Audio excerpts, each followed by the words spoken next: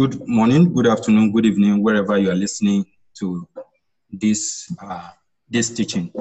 I greet every one of us, and I pray that God will help us in the name of Jesus to understand His word for what it is in Jesus' name. Please, can you hear me very loudly?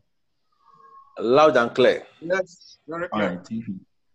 So today or tonight, this morning, whenever it is in your side, we shall be talking about spiritual gift, as Brother Paul has already said. Now, spiritual gift, one of the things that I would first like to clear is, it is not, although it's close to what we call talent or just a natural ability, but it's a spiritual ability given by the Holy Spirit to help build the body of Christ, to help build the church. So we could say that all believers minister their gift to building of the body. And in this building, it ensures unity and a single testimony to the word of God. Let's open our Bible to the book of Romans chapter 12. Romans chapter 12, verse 3. Romans chapter 12, verse 3. I read from here. For I say, through the grace given to me, to everyone who is among you, not to think of himself more highly than he ought to think, but to think soberly, as God has dealt with each one a measure of faith. For as we have many members in one body, but all members do not have the same function. So we, being many, are one body in Christ, and individually members of one another. Having then gifts differing according to the grace which is given to us, let us use them. If prophecy, let's prophesy in proportion of our faith, or ministry, let us use it in our ministry. He who teaches in teaching, he who exhorts in exhortation, he who gives with liberality, he who leads with diligence, he who shows mercy with cheerfulness. Hallelujah. So this place, there's something I picked from here when I was reading, that Apostle Paul relates the spiritual gift to the different parts of human body, And one of the big things that I see in this different part of human body is a hand cannot pray that it will become the head, or that it will become the thinker, or maybe the hand will pray that it will become the back. I know that we know about this place. Familiar with these scriptures that says we should desire the best gift, but we are still going there. But in relating to every part of the body has its own function. So is every one of us in the body of Christ. We are related to the parts of a body which has its own function, meaning that the best I could do is to discover what God has given unto me. I pray God will help us in the name of Jesus. Now, quickly, let's go into the types of the gifts, type of spiritual gift, or let me say the categories, not yet type now, but the categories, the two broad categories of spiritual gift. One is the edifying gift, and the other is confirmatory or confirming gift. Now, the edifying gift is the one that is used to minister mainly among believers, to build, to edify, to comfort, and the likes. So that is what this gift is all about. Why the confirming gift is the one that is manifested or used to confirm the word for an unbeliever to know that, okay, God is speaking, is authenticate the message of the messenger. That is confirmatory gift. All right, let's go into the list. Number one of the gift is prophecy. According to the Romans chapter 12, verse 6 to verse 8 that we read, we saw prophecy, exhortation, mercy, service, giving, teaching, and the likes like that. These, all believers are encouraged to use their gifts, to use these gifts, because it helps to the building of the body. It helps in working for it's just like a physical body. When I'm eating, it is not only my mouth that will be working. Both my hand, maybe let's say the right hand, will be picking the food. and we will be putting it into the mouth. The teeth will chew it, and the tongue will taste the food. Etc. We know about that. So also, these gifts, they are to work together. Every one of us are to work together to the building of body. I believe that this ability or this gift is already in everyone. That, I mean, let's take, for instance, all of us that are gathered in this online meeting. One person would have invited another. That's a kind of service, inviting one another for this teaching. For this teaching. There are people who are into the service of giving people, empowering people, probably through data or food or whatsoever it is. So every one of us, we are encouraged to do this to the building of the body, and to the end that there might be a single testimony to the word of God. Hallelujah. So now all these gifts, all these edifying gifts, we have no issue concerning them. They are not a problem. Where people have a kind of controversy are the confirmatory gifts, and we will go into that straight away now. Okay, so now let's go into John chapter 10, verse 25. John chapter 10, verse 25 and verse 38. Jesus Christ speaking here, he said, Jesus answered them, I told you, and you do not believe. The works that I do in my Father's name, they bear witness of me. So this work is not referring to preaching or sleeping or waking up. It's referring to the confirmatory gift that we are talking about, the authenticating gift, the one that authenticates, that confirms that Jesus Christ is truly sent from God. He said in verse 38, but if I do, though you do not believe me, believe the works, that you may know and believe that the Father is in me and I in him. We could also remember the testimony of Nicodemus in John chapter 3, that he was saying that no one can do this except the Father be with him. So it was not referring to Jesus's method of teaching, because he was being called rabbi, right? It was not referring to the teaching or the didactic ability of Jesus Christ. It was not referring to the giving. Yes, Jesus Christ gives. He used to give then when he was here on earth. He gave to the poor and the likes. But it was referring to this extraordinary ability, which we could call the confirmatory gift. All right. Let's go into chapter 14, verse 11 of the same book, John chapter 14, verse 11. John 14, verse 11. It said, believe me that I am in the Father, and the Father in me, or else believe me for the sake of the works themselves. Wow. Jesus Christ seemed to be repeating this same thing, so that our attention will be drawn towards something that it seems to be exclusive to this, our Savior, Jesus Christ. He said, believe me that I am the Savior of the world because of the works that I do.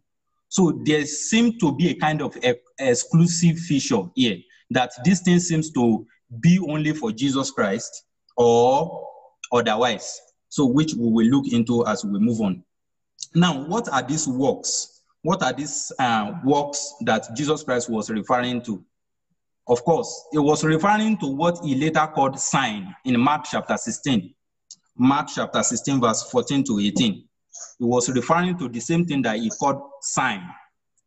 Chapter 16, Mark chapter 16, verse 14 to 18. I read from here. He said, later he appeared to the 11 as they sat at the table, and he rebuked their unbelief and hardness of heart, because they did not believe those who had seen him after he had risen.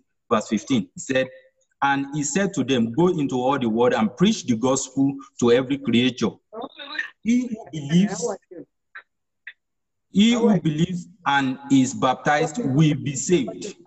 I can't hear you. I can't hear you. Oh, it's clear, man.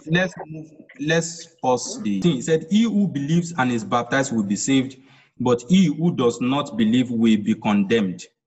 Verse 17, and these signs will follow those who believe. Now, these signs are the confirmatory gift that I was referring to. He said, these signs will follow those who believe. In my name, they will cast out demons. This is speaking of, let's say, miracle. They will speak with new tongues. This is talking about divers of tongues. And they will take up serpents, and if they drink anything deadly, it will by no means hurt them. They will lay hand on the sick, and they will recover. This speaks of healing. So we have three major confirmatory gifts, which were listed here. We have the miracles, healing, and tongues. Of course, if there is a tongue, then there is a need for the interpretation of tongues, making four. So miracle, healing, tongues, and the interpretation of the tongues. All right. So Jesus Christ brought out these four gifts majorly and excluded the other gifts which were listed by Apostle Paul in Corinthians, in Ephesians, and in Romans. He removed these specific gifts and he called them sign gifts. These signs shall follow those who believe. Now, why would Jesus Christ do this? Why would Jesus Christ be so specific with these four gifts? Now, these four gifts work together. Actually, in every place they appear.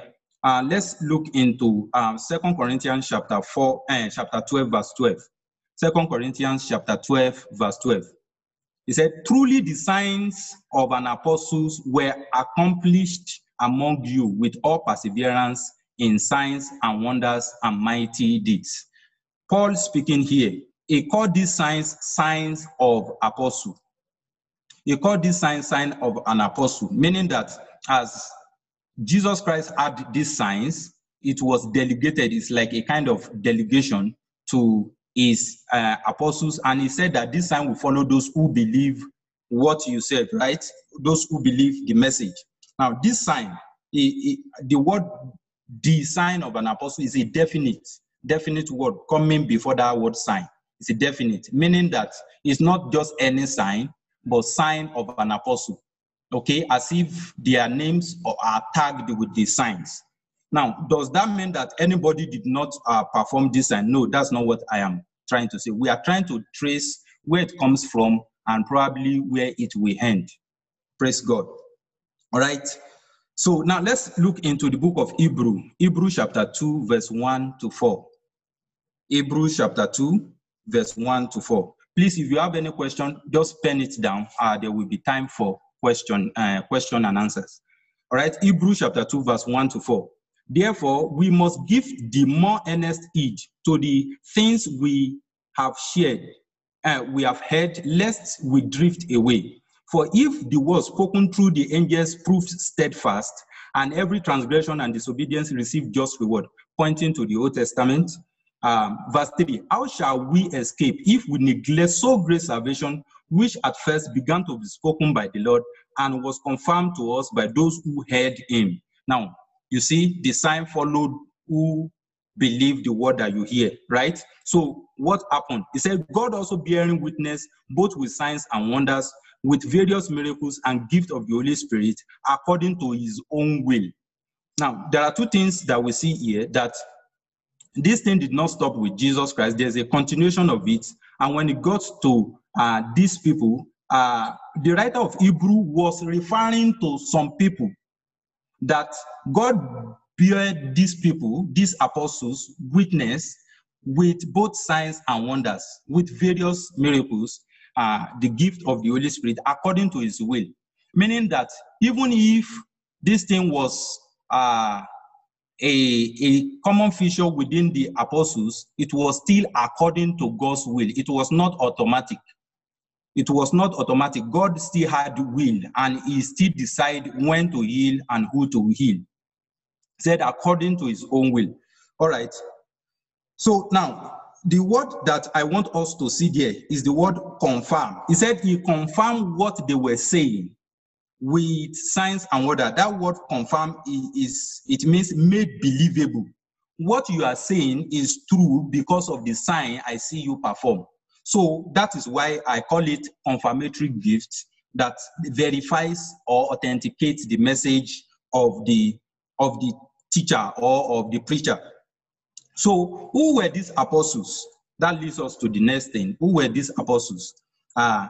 We could see, if we are very, very consistent with our previous studies, we will know that the apostles, we have three major people who are called apostles. The first one is Jesus Christ, the apostle of our calling.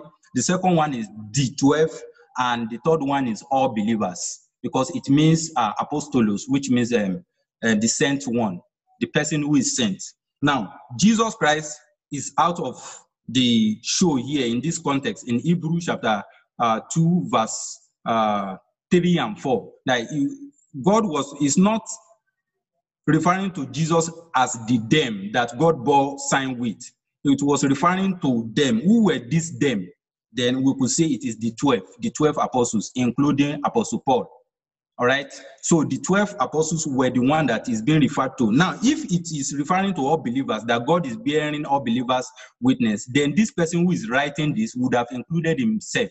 He would have said that God bearing us witness with sign. No, he specifically removed himself out of the show and says that God bear them witness. And with the previous scripture that we read, in 2 Corinthians 12, verse 12, that says that the sign of an apostle. So meaning that this is talking about the 12. So it is obvious that it's referring to the 12 who had already left. And when they left, the question now is, can this gift continue? Please don't use experience, don't use the things we see. Let's use the scriptures to answer the question as we move on. Hallelujah. All right. Now, the question we should ask ourselves is, does the church today need a confirmatory gift or through miracle to authenticate the word of God? Do we need miracles? Do we need healing? Do we need speaking in tongues? Do we need interpretation of tongues to confirm? I'm not saying do we need this gift. The question is, do we need this gift to confirm the authenticity of the word of God? Now, Hebrews chapter 2, verse 3. Reading from that same Hebrew, let's just read the verse 3. It said, how shall we escape if we neglect so great salvation, which at first began to be spoken by the Lord and was confirmed to us by those who heard him? When something is confirmed, there is no need for a further verification again. And that word was confirmed. That word confirmed, ordinary word confirmed means in Hebrew word, it is bebayu. But it was not written as bebayu in the manuscript. It was ebebayothe, something like that. Now, what does that mean? The ebe before that word is an aorist tense, which means was confirmed, was already confirmed. It's as if there is no further thing you can do about it. It was already confirmed. That's aorist verb. Is a kind of tense in a Greek word, and a similar word or a similar tense that we could use in English for that is past perfect tense. It's like saying, I had already seen him. So it's something that had already been completed in the past. So it was already confirmed to us by those who heard him through signs and wonders and miracles. So the answer to the question that I asked earlier, that does the church today need confirmatory gift or miracle to confirm the word? The answer will be no. The church do not need that. In fact, the little or no right answer for this question is the reason for the worldwide deception that we have today. And we will move into the deception. Any question at this junction? Yeah, NLT version of that Hebrews 2 that you read makes it more clearer. The NLT version says in verses 3, so what makes us think we can escape if we ignore this great salvation that was first announced by the Lord Jesus himself and then delivered. Not is being delivered or delivering, delivered to us by those who heard him speak. So, number one is delivered. Number two, those who heard him speak were the ones that gave us the eyewitness account of the resurrected Christ. So, this also further explained that this text was referring to the apostles of the Lamb. Someone's hands are up. Brother Lawan's hands are up, and Brother Carl. Yes, good morning, everybody. I just wanted to ask a question about the gifts that was intended to confirm the apostleship. And, some people may argue that the Bible says, Jesus Christ is the same yesterday, today, and forever. And if he did miracles then, he can still do it also today. So how would you respond to that?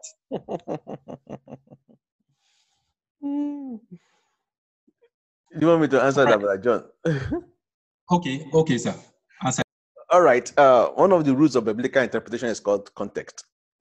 And in that context, when the book of Hebrew was referring to Jesus Christ, the same yesterday, today, and forever, it was encouraging the Hebrew believer who were losing faith. And the writer was bringing them to bear that some Christians had gone before you and they had lived the faithful life. The Jesus that helped them is still the one that will help you, and is still the one that will help those who are coming ahead. So if we interpret that as Jesus did just a miracle yesterday, that means Jesus also ate food in John. He was tired in John 12. Is he tired today? He slept yesterday in the boat. Is he sleeping today? He cried, and his tears was dropping like blood yesterday. Is it still happening today? So we only picked that aspect of miracle to interpret that text. But the best for us not to put ourselves in tight corner is to let the text explain itself. Fine. Is it wrong, therefore, to now say Jesus Christ is yesterday, today, and tomorrow? Of course, the miracle, the healing power of God is available all the time. But that text is not referring to healing. That text was referring to in that context, was an encouragement to the people he was writing to. So, Brother Carl, Jesus still good evening. He still heals. There's still healing in Christ, but not the way we use that text, or else we put ourselves in tight corner. Okay, my question is this, regarding what you said about the confirmatory gifts. The signs in Acts, you see that happens so often, God confirming the word with signs and wonders following. In fact, the word signs in itself tells you that it is pointing to something. But you said, the question I have is about what you said, that it doesn't happen now. When God sent Moses to the Pharaoh of Egypt, Moses asked God the question, how will they know? Did I say it doesn't happen now? Sorry. Did I say it doesn't happen now? Yes, you said that the confirmatory signs of an apostle would not apply, would not occur today. No, that's not what. Sorry, Brother Carl. You have twisted his word. That's Okay. I said, does the church need that gift to confirm the message of the messenger today? Okay. That's the question I asked. So let me ask a question. Because right. It's similar. It's a similar sentiment that I have in mind.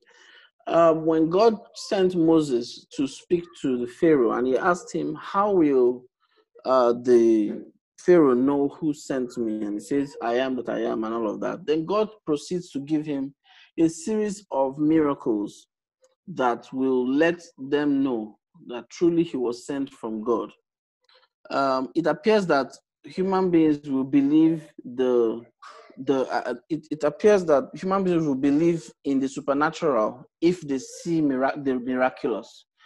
John 3:2, we know that you are a man sent from God because nobody can do the things you do except God be with him.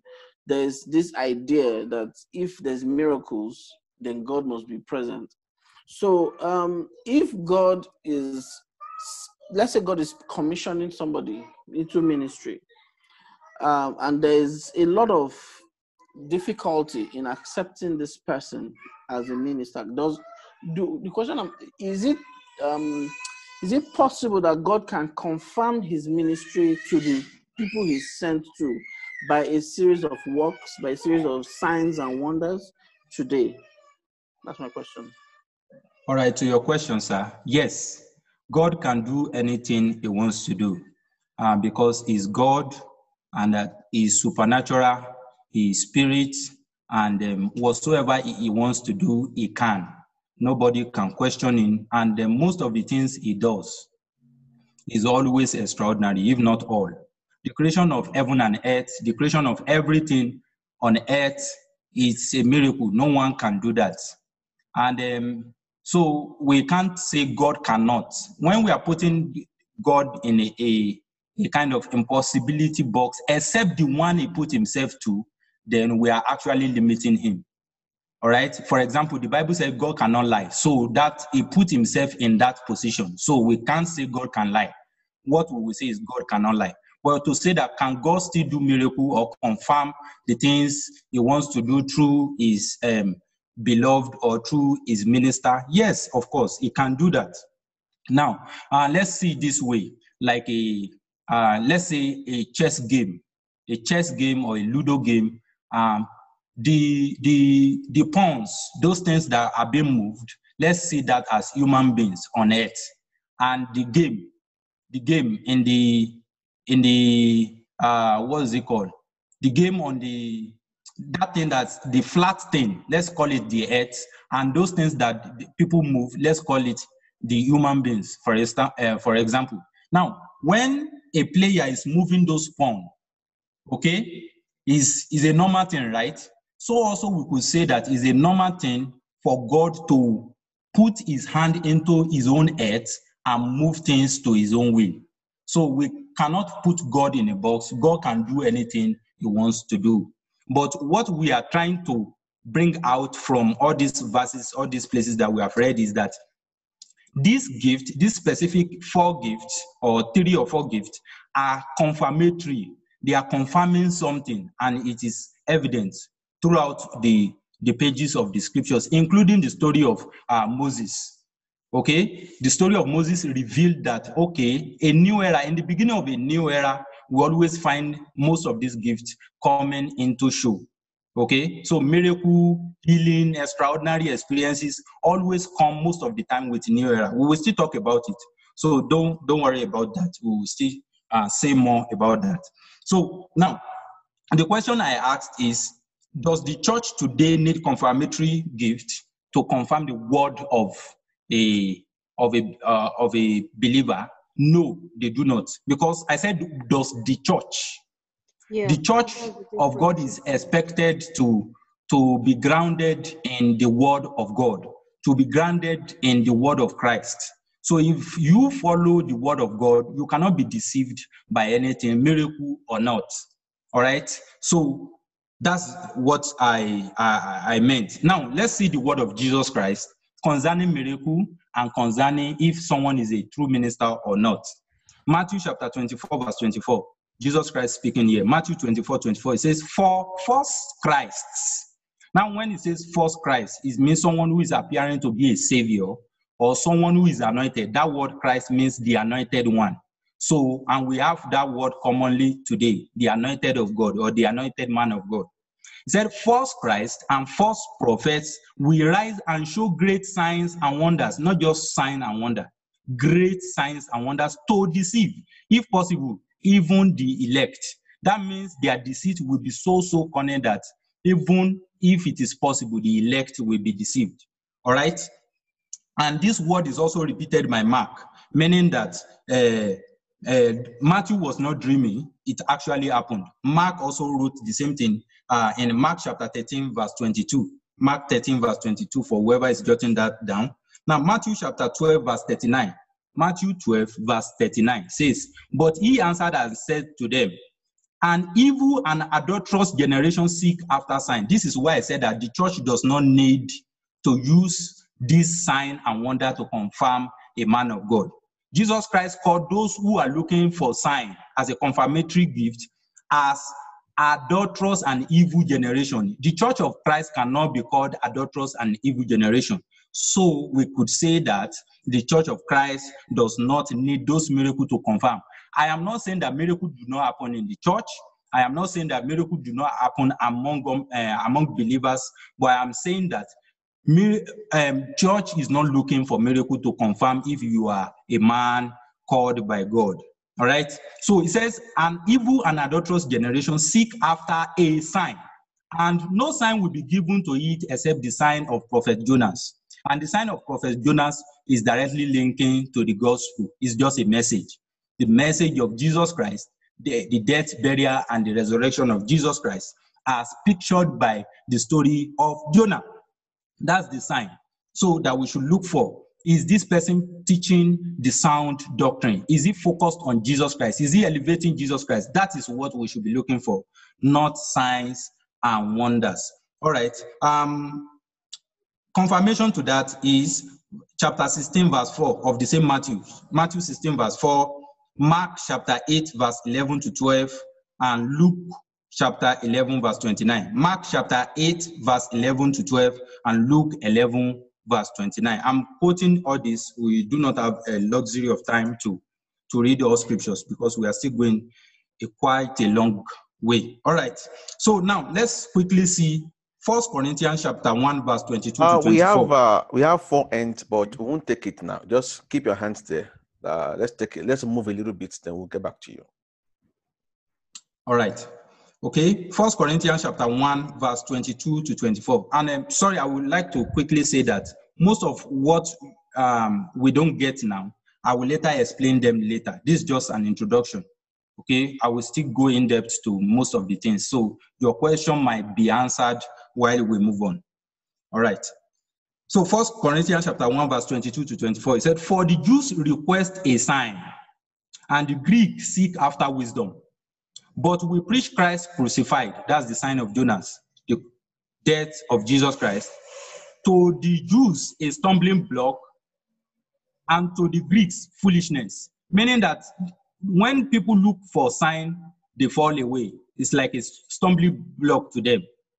Okay, and to the Greeks, foolishness. It doesn't make sense to them because they are looking for technical things, deep things, powerful, logical, and deep, I don't know, scientific or whatsoever thing that they are looking for. He said, verse 24, but to those who are called, or otherwise those who are saved, both Jews and Greek, those who are saved among the Jews, those who are saved among the Greeks, Christ, the power of God and the wisdom of God. So the message of the gospel is already seen as the power of God and the wisdom of God. But the Jews and the Greek are looking for science and wisdom.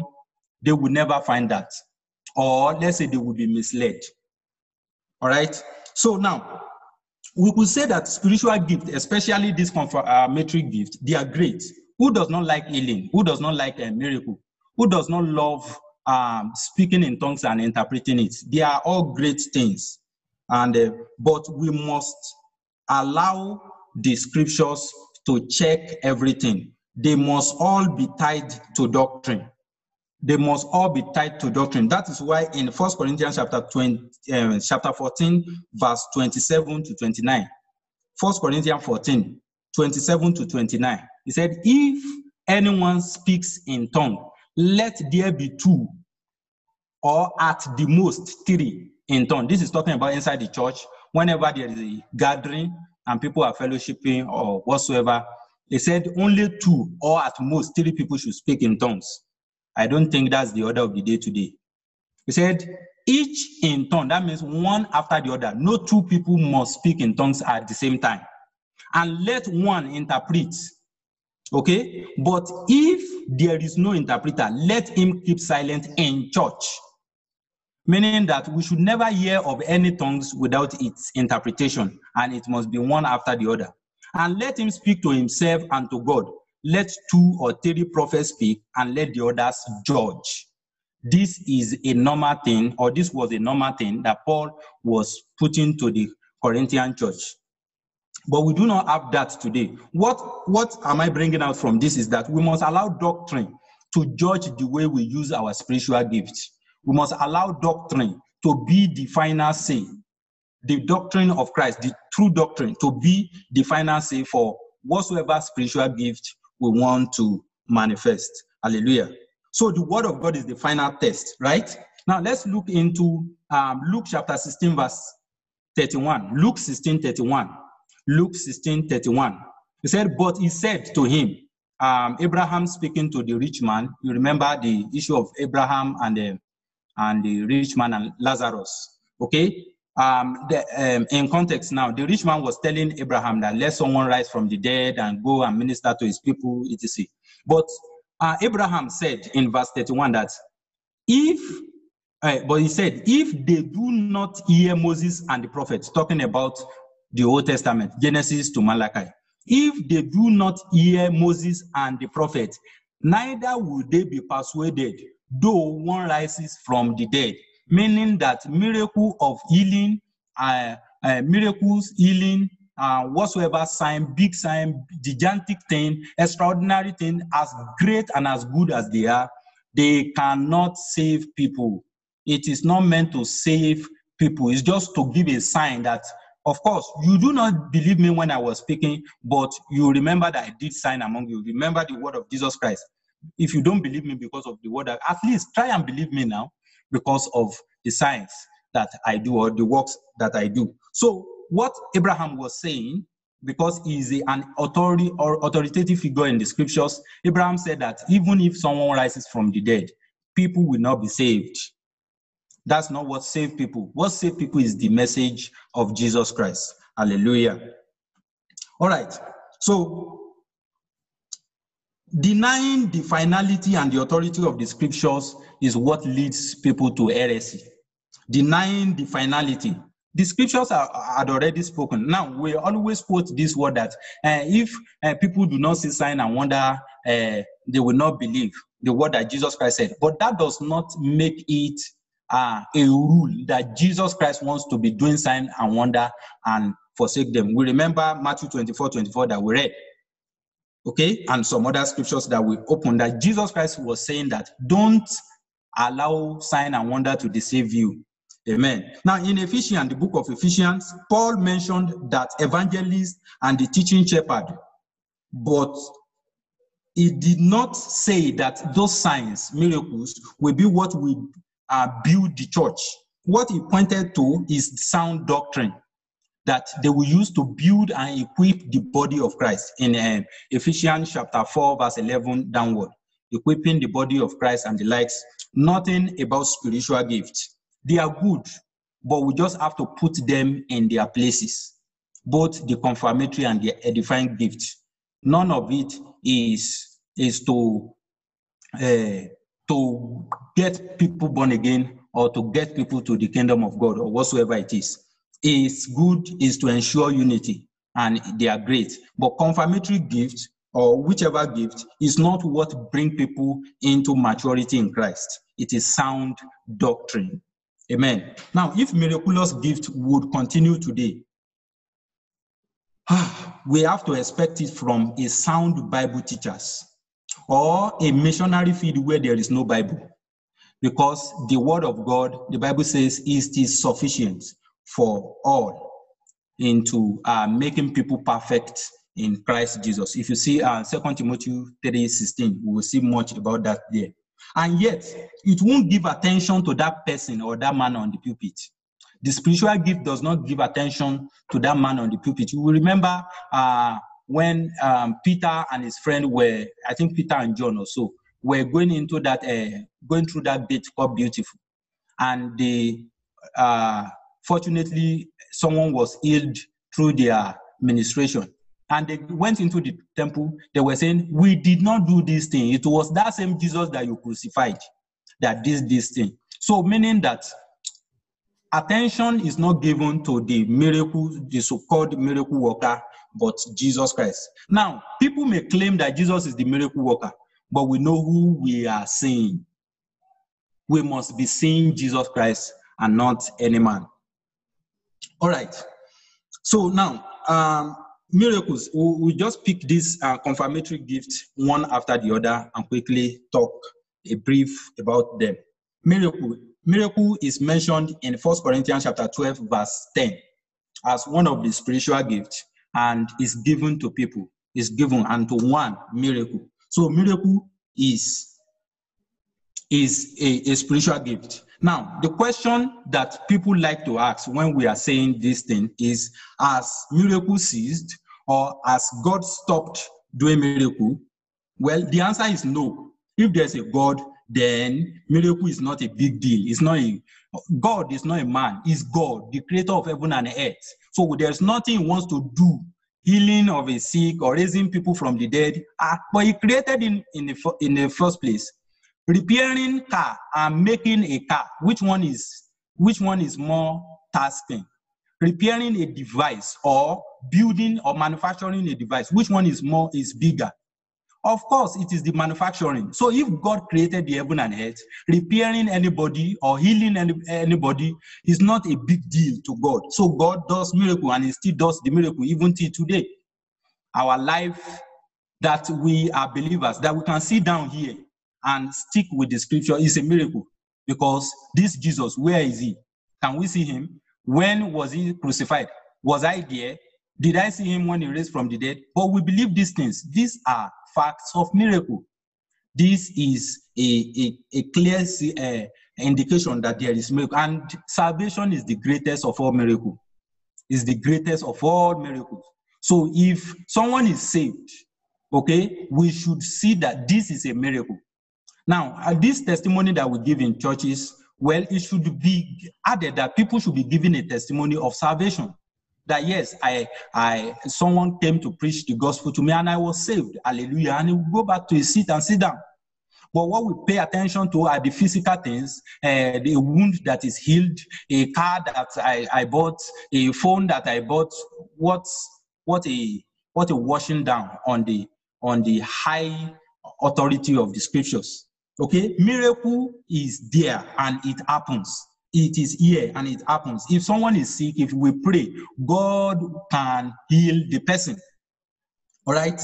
But it does not substantiate the scripture. It does not bring down the scriptures.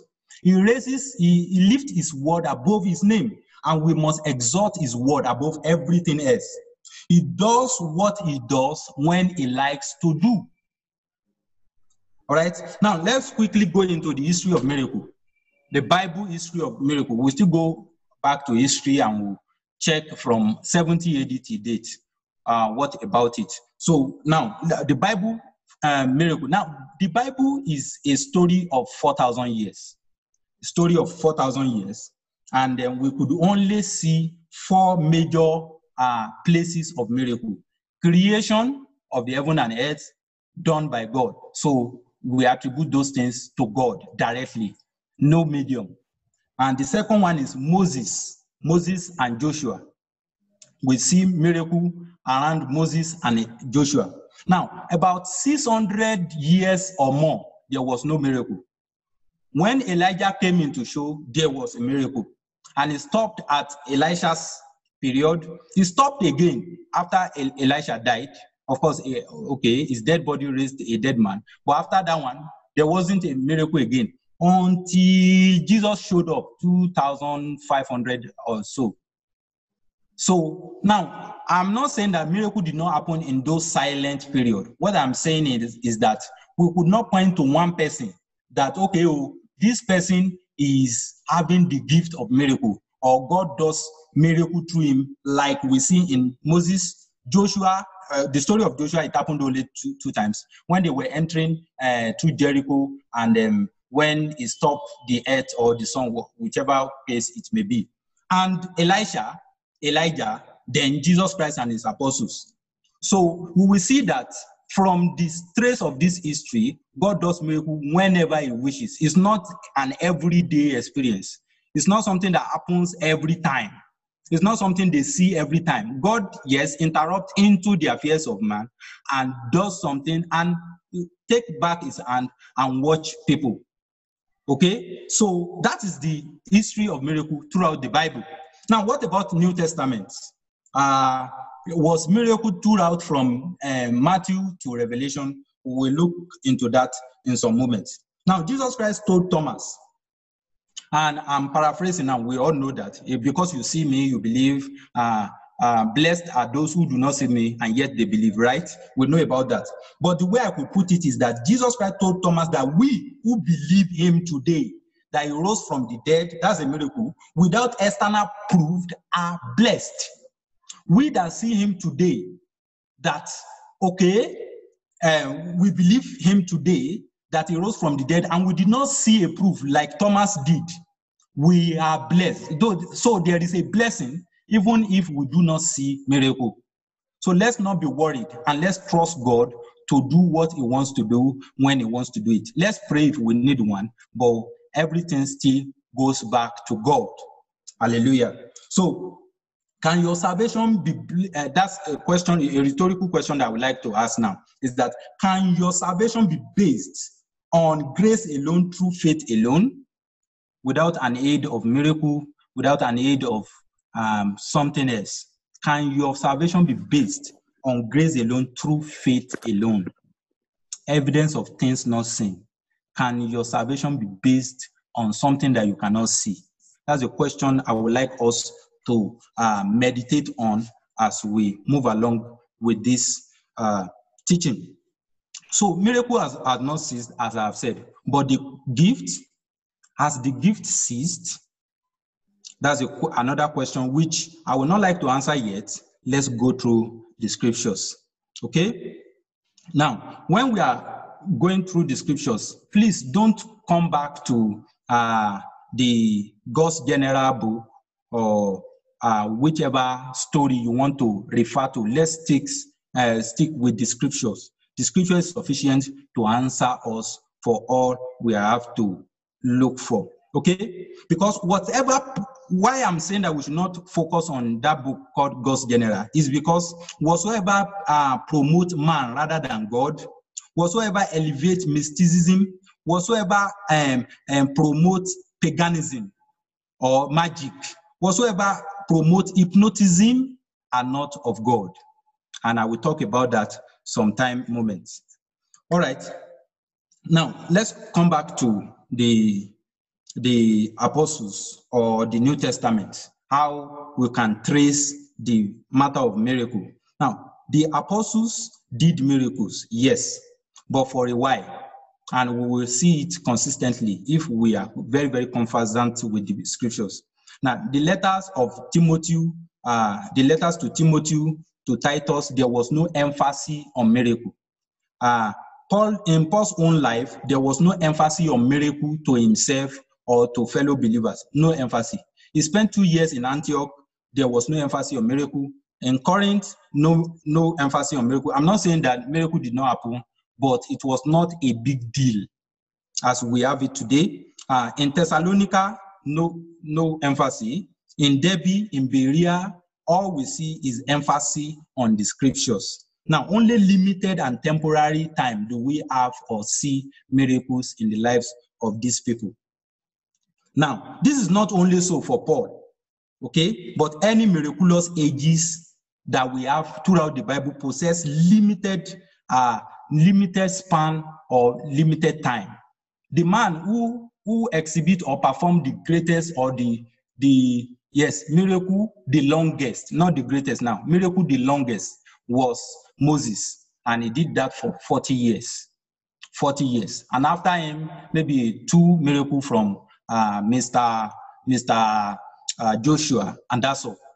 The next 600 years, we are seeing another. All right. So there was no emphasis. It was just a limited time. Jesus was the only one who did miracle so massively. But even him, at the mountain of Gethsemane,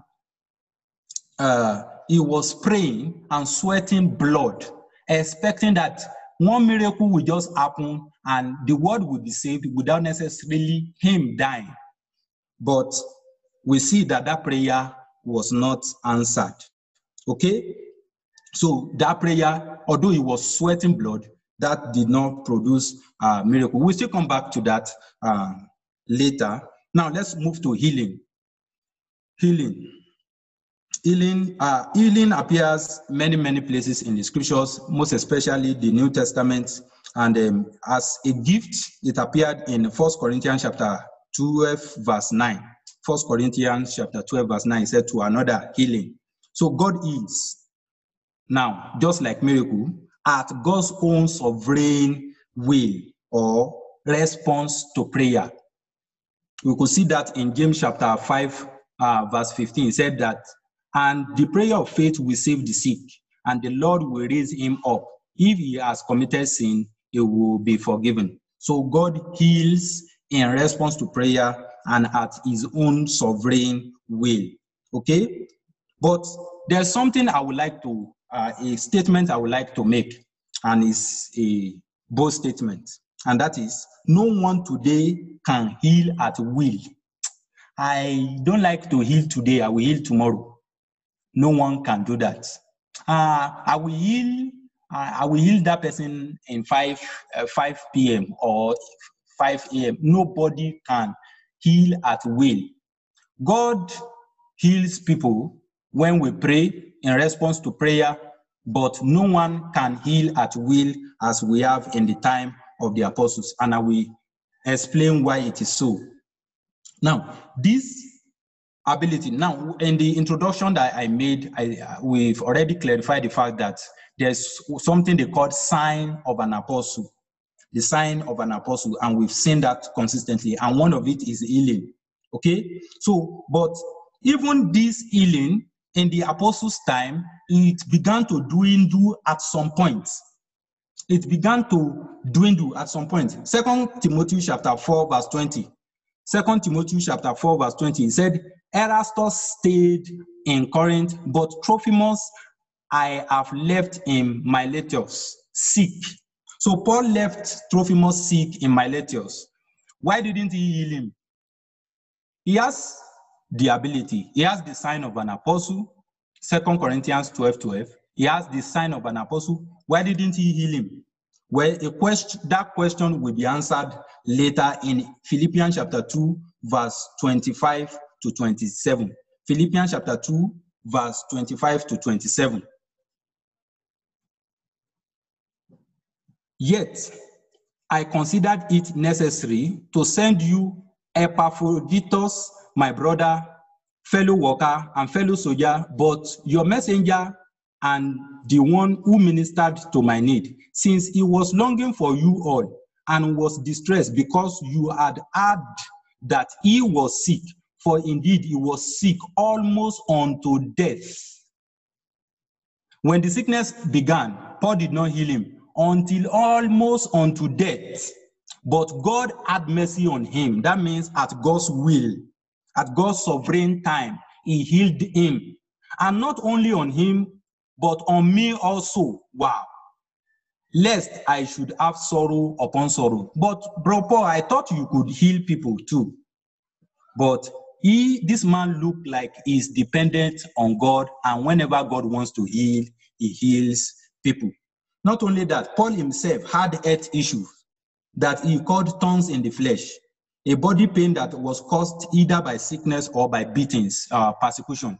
We are not sure what it was, but it was a physical pain that came into his body. And in 2 Corinthians chapter 12, verse 7 to 10, he was praying to Jesus Christ that Jesus will heal him. But I thought you have the gift of healing. But I thought you can heal people at will. This time, this ability began to dwindle in the New Testament church. Now, let me read it out. 2 Corinthians chapter 12, verse 7 to 10. 2 Corinthians 12, 7 to 10. Unless I should be exalted above measure. This is the reason why he thought that God withheld the healing from him. He said, by the abundance of revelation, he had revelation so well. He said, a thorn in the flesh was given to me, a messenger of Satan to buffet me, lest I be exalted above measure. Concerning this thing, I pleaded with the Lord 3 times that it might depart from me, the healing. Okay? And he said to me, my grace is sufficient for you, for my strength is made perfect in weakness. Therefore, most gladly, I would rather boast in my infirmity. This is a man boasting in his pains, that the power of Christ may rest upon me. What's that power of Christ? It's just pointing to the testimony of Jesus. Therefore, I take pleasure in infirmity, in reproaches, in need, in persecution, in distress, for Christ's sake, for when I am weak, then I am strong. Okay, he's not looking into his physical pains. He was looking into something that we can't see, and that's talking about evidence of things not seen. Faith. Look at this in addition to that thought, Galatians 4:13. Surely remember that I was sick when I first brought you the good news. This is Paul speaking. But even though my condition tempted you to reject me, you did not despise me or turn me away. No, you took me in and cared for me as though I were an angel from God, even Christ Jesus himself. So Paul didn't heal himself there. The church took care of him when he was sick, right there. Wow. Sorry, which book is that? Galatians chapter 4, verses 13 to 14. I read NLT version. If I may also add, Bro Paul, 1 Timothy chapter 5, verse 23. It says, drink no longer water, but use a little wine for thy stomach's sake and thy often infirmities. So Timothy was often falling sick. And he wasn't, miraculously, he didn't have the power in himself to cure himself. Wow. Okay, Timothy. I don't know what you guys are saying. One of the GOs said the disciples were never sick. All right, let's continue FOF class. The Religion Bible, you're not GO. Go ahead, Brother John. Okay, is not an apostle. What about Apostle Paul sending a word to him, like Jesus Christ sent a word to the child? Is this the servant of that the centurion? Jesus, that centurion told Jesus Christ, just send one word, and my servant will be made whole. Paul could have done the same thing. Instead of sending a letter, a recommendation, a prescription to what he should take, he just said that just do this instead of sending a word. So what are we saying? We are not saying that God does not do miracle. What we are saying is that nobody is in control. Nobody has that remote in his own hand. And miracle is no more traced to human. It's traced to God and God alone. People whom the miracle is attached to, they were just witnesses. And because the canon of the scripture has not been closed, nobody knows what is and what is not. So God had to make sure that he had the power, other powers of deceiving our devils, and make sure that only him alone, his miracle and his message alone, will go up during the early church. All right? So now, which one is better? Because now we always quote this word, greater works than this you shall do. Something like that. I want to ask a question. Which one is greater work or a more difficult work? Because a work that is difficult, that looks so impossible to trace or impossible to solve, is what we should call greater work, right? So which one is greater? Preach a message and miracle will just happen. Bam! God will just back you up. So that people will just believe. Or you will just go out and preach a message, there was no miracle. Which one should be greater one? To me, I believe the one that has no miracle and yet people believe and are saved is a more greater work. Because depending on physical sign, physical wonder, according to Jesus Christ, is what will lead to falsehood and heretism. Okay? So that's about greater work. Now, the so-called healing minister, which we have today, most of them are hypnotic. And when you heal through hypnotism or through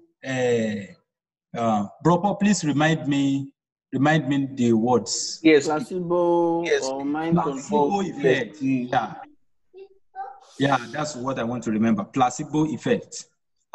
Healing through placebo effect or hypnotism, it happens. Even if you call the name of Jesus, it happens. But of course, there is an end to that. The sickness always, most of the time, comes back in the same form or some other ways.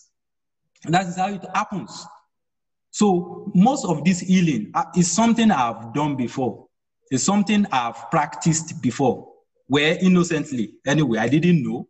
It's something I've practiced before. With mind, using the mind. Just imagine the sickness leaving the body of that person, and you will just be acting like you are holding the sickness and you are throwing it away. All this drama and the things is something I've done before, and it worked.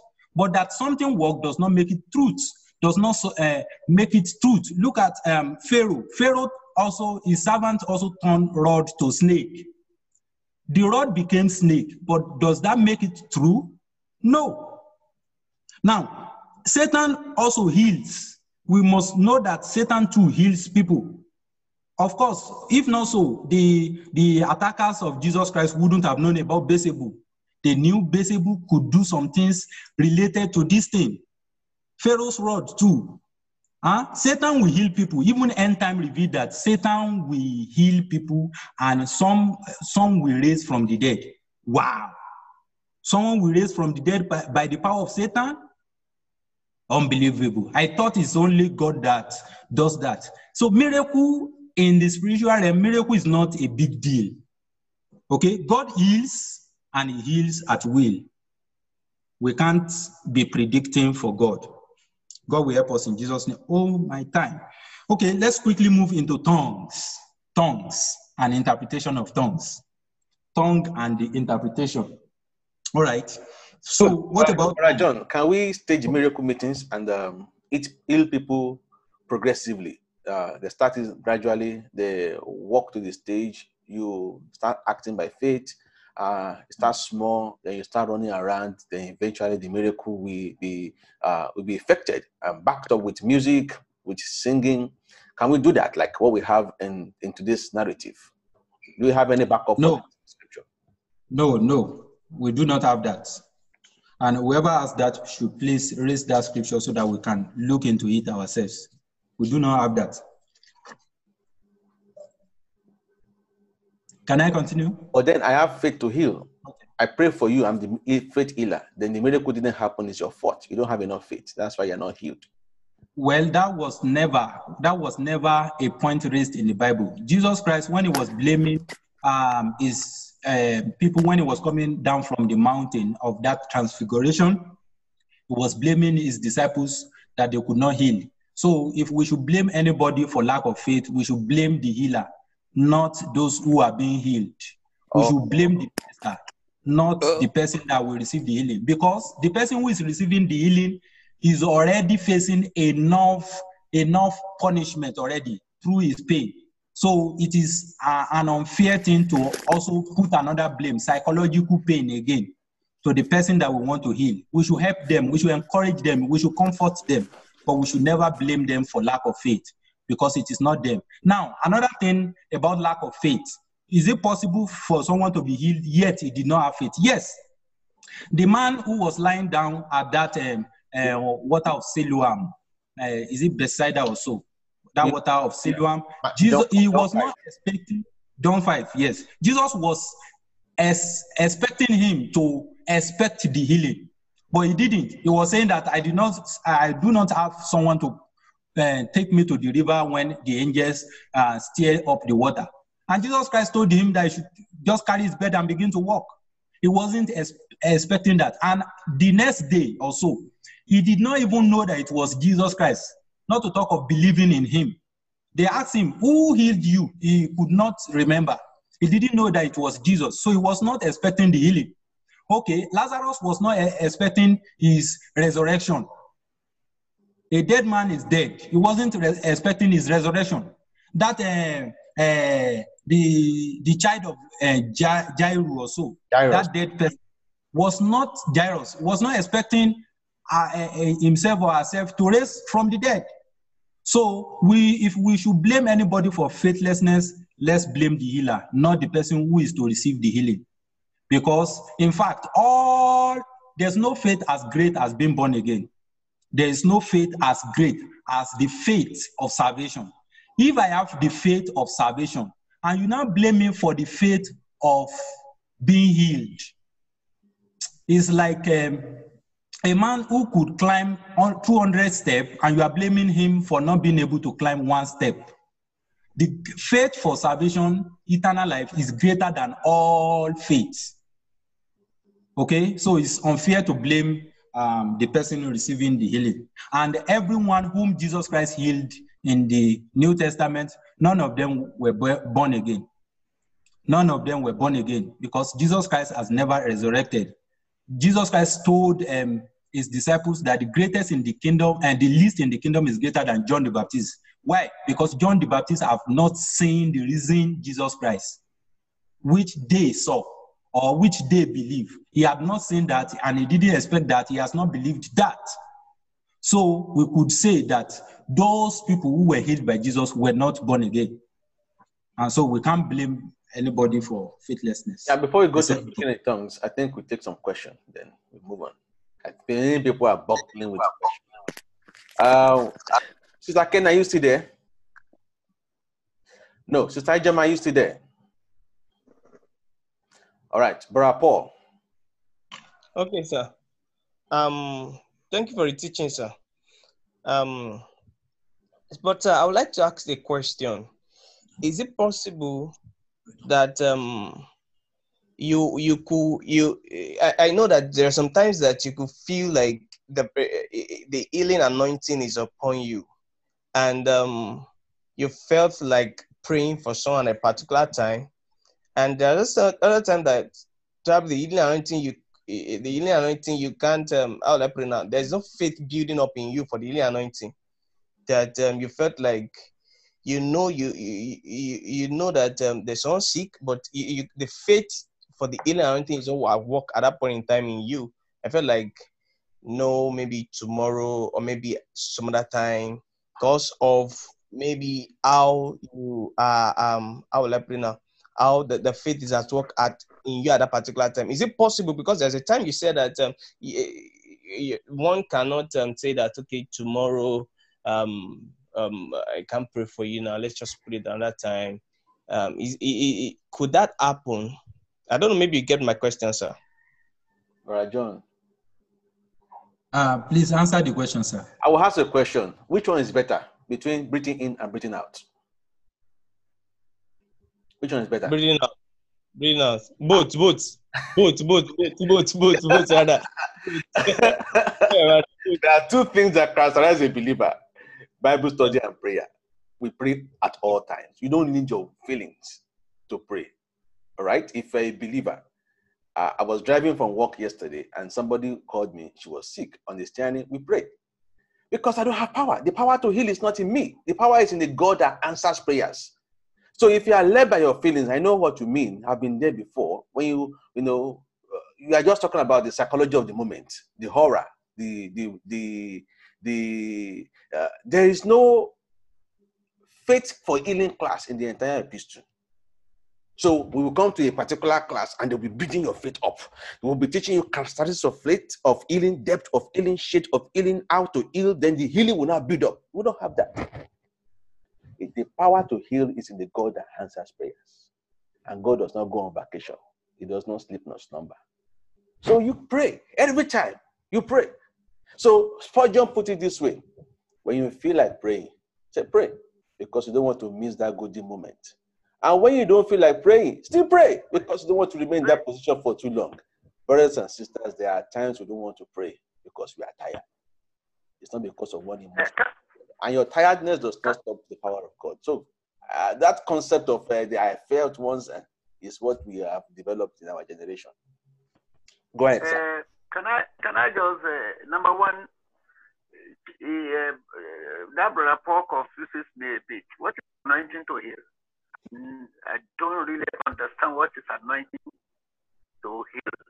And why Jesus Christ was anointed? Peter said that in Acts. He was anointed with the Holy Ghost and power, and was going about. Those are two statements. It's not just one. Jesus Christ was anointed by the Holy Spirit, the presence of the Holy Spirit. But more importantly, if we read the book of Luke 5:17, says something about Jesus there. And Luke 5:17. Luke 5:17. Somebody can read it for me.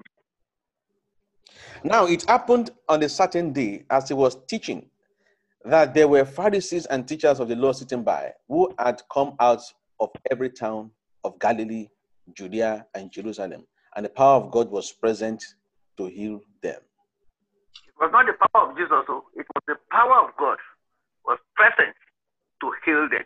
So it's only God who determines when to heal. Yes, as believers, we can pray for healing. We can, that's what James 5. That's what, and in fact, it was the wish of John in John 3, verse 2. I wish above. It's a wish you can pray. So, Mark has put it in the proper perspective. What concerns us is to preach, is to take the gospel around. And whatever God sent along with us, that will follow us, that is his prerogative, not us. Thank you. All right, John. Sister Han. Your hand has been up for a while. Yeah. Yes. Thank you. Following what Pastor Adedeji said, I think that mindset comes from people thinking that they are healing ministers. So they are afraid that at this point they don't feel like praying. So if they pray, it might not work. So they just, state that maybe the anointing is not present for healing. But my observation came from that Matthew 24, verse 24 that we read earlier on. Okay, I read it. For false messiahs and false prophets will rise up and perform great signs and wonders, so as to deceive, if possible, even God's chosen ones. 25 says, see, I have warned you about this ahead of time. So it seems to me that at this time, the miracles that Jesus was doing could not be replicated, but he saw ahead that a time is coming when the deceiver will, replicate this and many more miracles. So he was warning them ahead of time. And I believe that this is the time. We are in that time when Christ warned that the time is coming when these miracles, great signs and wonders will be done to deceive. So it's something to really have in mind and be wary of miracle workers and be very sensitive to this. That was my I think even the apostles were not miracle workers, because the Philippians 2:27 that Brother John quoted today, Epaphroditus, Paul prayed until he was almost dying. Then God in his mercy showed up. So even the apostles who had that ability to substantiate their call by miracles don't have that at will. One of the problems of our time is that we live in a time when people claim to have the ability to do miracle at will. And if we are thinking believers, then you should know that if I claimed some years ago that I have the ability to do miracle at will, then you should ask me that, Paul, why can't you go heal everybody of coronavirus? Because this is when I should do my ministry. This is when I should be the biggest apostle in town, if I have that gift. So one person said it's the government that limited them. They should have gone to the camp. But Jesus' miracle, most of the time, sometimes he did not go to the camp. He just sent his word and his word healed. You should have sent your word and healed. So our people who claim to be able to do miracle at will could only heal somebody who is not sick. Now, when the real sickness came, an opportunity for apostles of miracle at will to make global news, they all went on vacation. Starting from America, the apostle that wears suits and jackets is on vacation. Back to Nigeria, everybody's on vacation. In fact, Nigeria, the apostle that can do miracle at will is wearing face shield because he still doesn't want to die. See, God is doing these things for us to see that this word of God is true and the word of God stands. Even the yo-yo pastor, the one that is handsome, that can fling and the whole church will fall down. He went to the studio church. See, this is when all of us need to think. No one can do miracle at will. Did God, for us to survive COVID, it's a miracle. So God is still alive. He's still doing miracle. But that there's one person who can will it. It is well. Brother John, please go ahead. We'll come back to 2 more questions. Brother Carl and Sister Ijoma. Let's move on, please. All right. So please, if you I just wanted to share a scripture. It's not a question. Okay, go ahead, bro.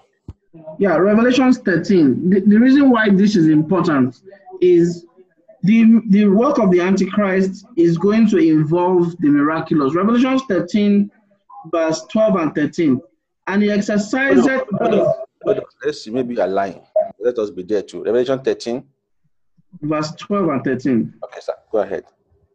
And he exercised all the power of the first beast before him, and caused the earth and them which dwell therein to worship the first beast, whose deadly wound was healed. So there was a big wound that they thought was going to kill him, but miraculously it got healed. And as a result, verse 13 says, he doeth great wonders, so that he maketh fire come down from heaven in the sight of men, and deceiveth them that dwell on the earth by the means of those miracles which he had power to do in the sight of the beast, so that they will make, saying to them that dwell on the earth, that they should make an image to the beast, which had the wound by a sword and did live. So there's going to be, and that system is already in place, like that sister was saying, that miracles are going to become the de facto means of deceiving people and taking people away from the need to search for the truth. So if people can look at you have pastors today that go and collect fetish power to do miracles, and there's no doctrine. So what Brother John said early, that it is, if you want to even see miracles at all, let it come from those who are sound teachers of the word. Yeah. That's the way, that's where you have best comfort for the miraculous. Not just somebody who wakes up today.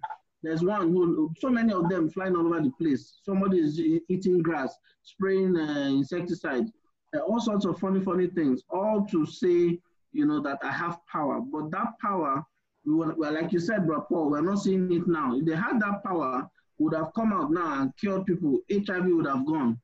Praise God. Yeah, Sister Ijoma, Sister Ijoma, can you make it fast?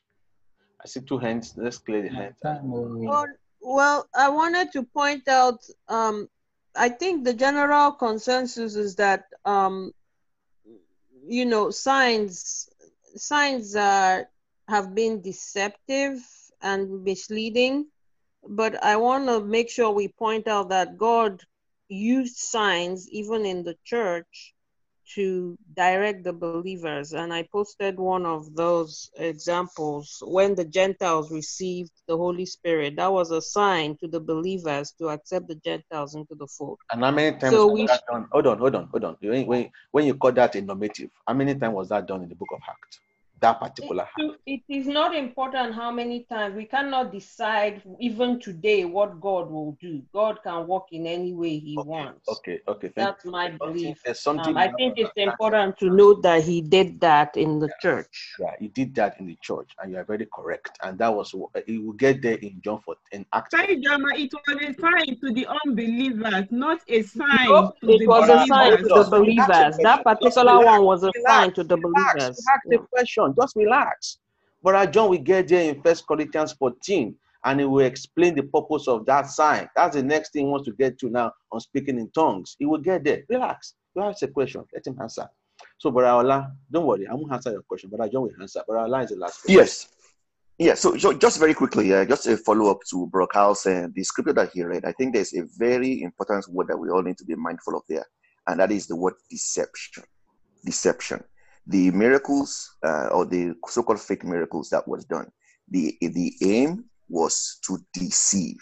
And that is exactly what seems to be happening. Believing in all of these types of fake miracles or all of these manufactured miracles, the goal is to deceive people. And the only way by which we won't fall for that deception is to actually know exactly what the scripture teaches. So doctrine is extremely crucial. Thank you, sir. I agree. Yeah, and typically. Brother John, go ahead. Sorry, we will still come to discussion time. Because of my time, please, let's continue. The gift of tongues. Tongues. Now, that's the Greek word for tongue is glossa. Glossa just means language. So it is our translation that gives it that word, tongue.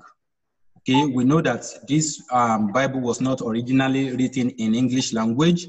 So glossa means tongue. It's just like saying every tongue will confess that Jesus is Lord. In their own language, they will confess that Jesus is Lord. Okay, so glossa means language, and is the word that we have, the word glossary. It's just a list of words in a particular language. It's just like dictionary. Glossa is a language, we know that. So we could say that speaking in tongues, we mean speaking in diverse of languages, or speaking in tongue, plural, speaking in a language you did not learn. That's an ability given by the Holy Spirit to speak a foreign language. In the Greek word, it means xenoglossa. Xenoglossa. Xenoglossa means I can speak a foreign language without having to go there or to learn anything about them. I may not even know which particular country that speaks the language, but it is human language. That's xenoglossa. All right? So speaking in tongues is speaking in language. Now, another word or another Greek word that I would like us to be familiar with is the word glossolalia. Glossolalia is speaking things as your mouth will just get to anything. And I will do a practical here. For example, Rashatagada Galabaraka Santaradagaba Shataya. That is glossolalia. It is not xenoglossa. Xenoglossa is, it is traceable to a country, while glossolalia is not traceable to any country on earth. It's not traceable to any community on earth. Now, I said earlier, Jesus Christ speaking in Mark chapter 16 that they will speak with new tongues. That new tongues is traceable to Acts chapter 2 experience and some other places which we will go to in a moment. So, but what's the purpose of this gift? It was to confirm the message that is being preached at that moment. There is always a message around any time there was speaking in tongues in the Bible, in the New Testament. In speaking, yes, I will be using the word, but I believe we know what it means. Speaking in tongues means speaking language. Okay? Now, it confirmed the new era of the promise that God gave to the children of Israel. Now, let's look for the promise in Isaiah chapter 28, verse 11 to 12. Isaiah 28, verse 11 to 12. He said, "For with stammering lips and in other tongue, he will speak to his people." Now, these people that he's talking about is, if you read in context, is Jews which were in exile, and he was saying that stammering lips is just like I'm hearing a nonsense, something that does not make sense to my language. And the most probable language around that time, the country where they were enslaved to, they speak like someone who is stammering. It's just like the southern part of Africa that they use clicks, something like that, that kind of sound. So there are a lot of languages on earth that might look funny. One of it is stammering lips. The people will be stammering while talking. It will sound like someone is stammering, okay? But to them, they are not stammering. They were actually speaking a language. Now, verse 12, he said, "To whom he said, this is the rest with which you may cause the weary to rest, and this is the refreshing, and yet they know not, they will not hear." So what God was talking to them about is that I will preach a message to them, or I've been saying some things repeatedly to the children of Israel, but they refuse to hear me. What I will do is that I will use a strange language, a language they are not familiar with, to still speak back to them, so that they will know that this is God speaking. Wow, God of all flesh, God who understands the language of the foreign land, comes to speak with us with a foreign language which could be interpreted and proved that it is really a language. And we could find the fulfillment in Acts chapter 2, where they began to speak with tongues as Holy Spirit gave them utterance, and people around could confirm that this is the language of at least 12 regions all over the world.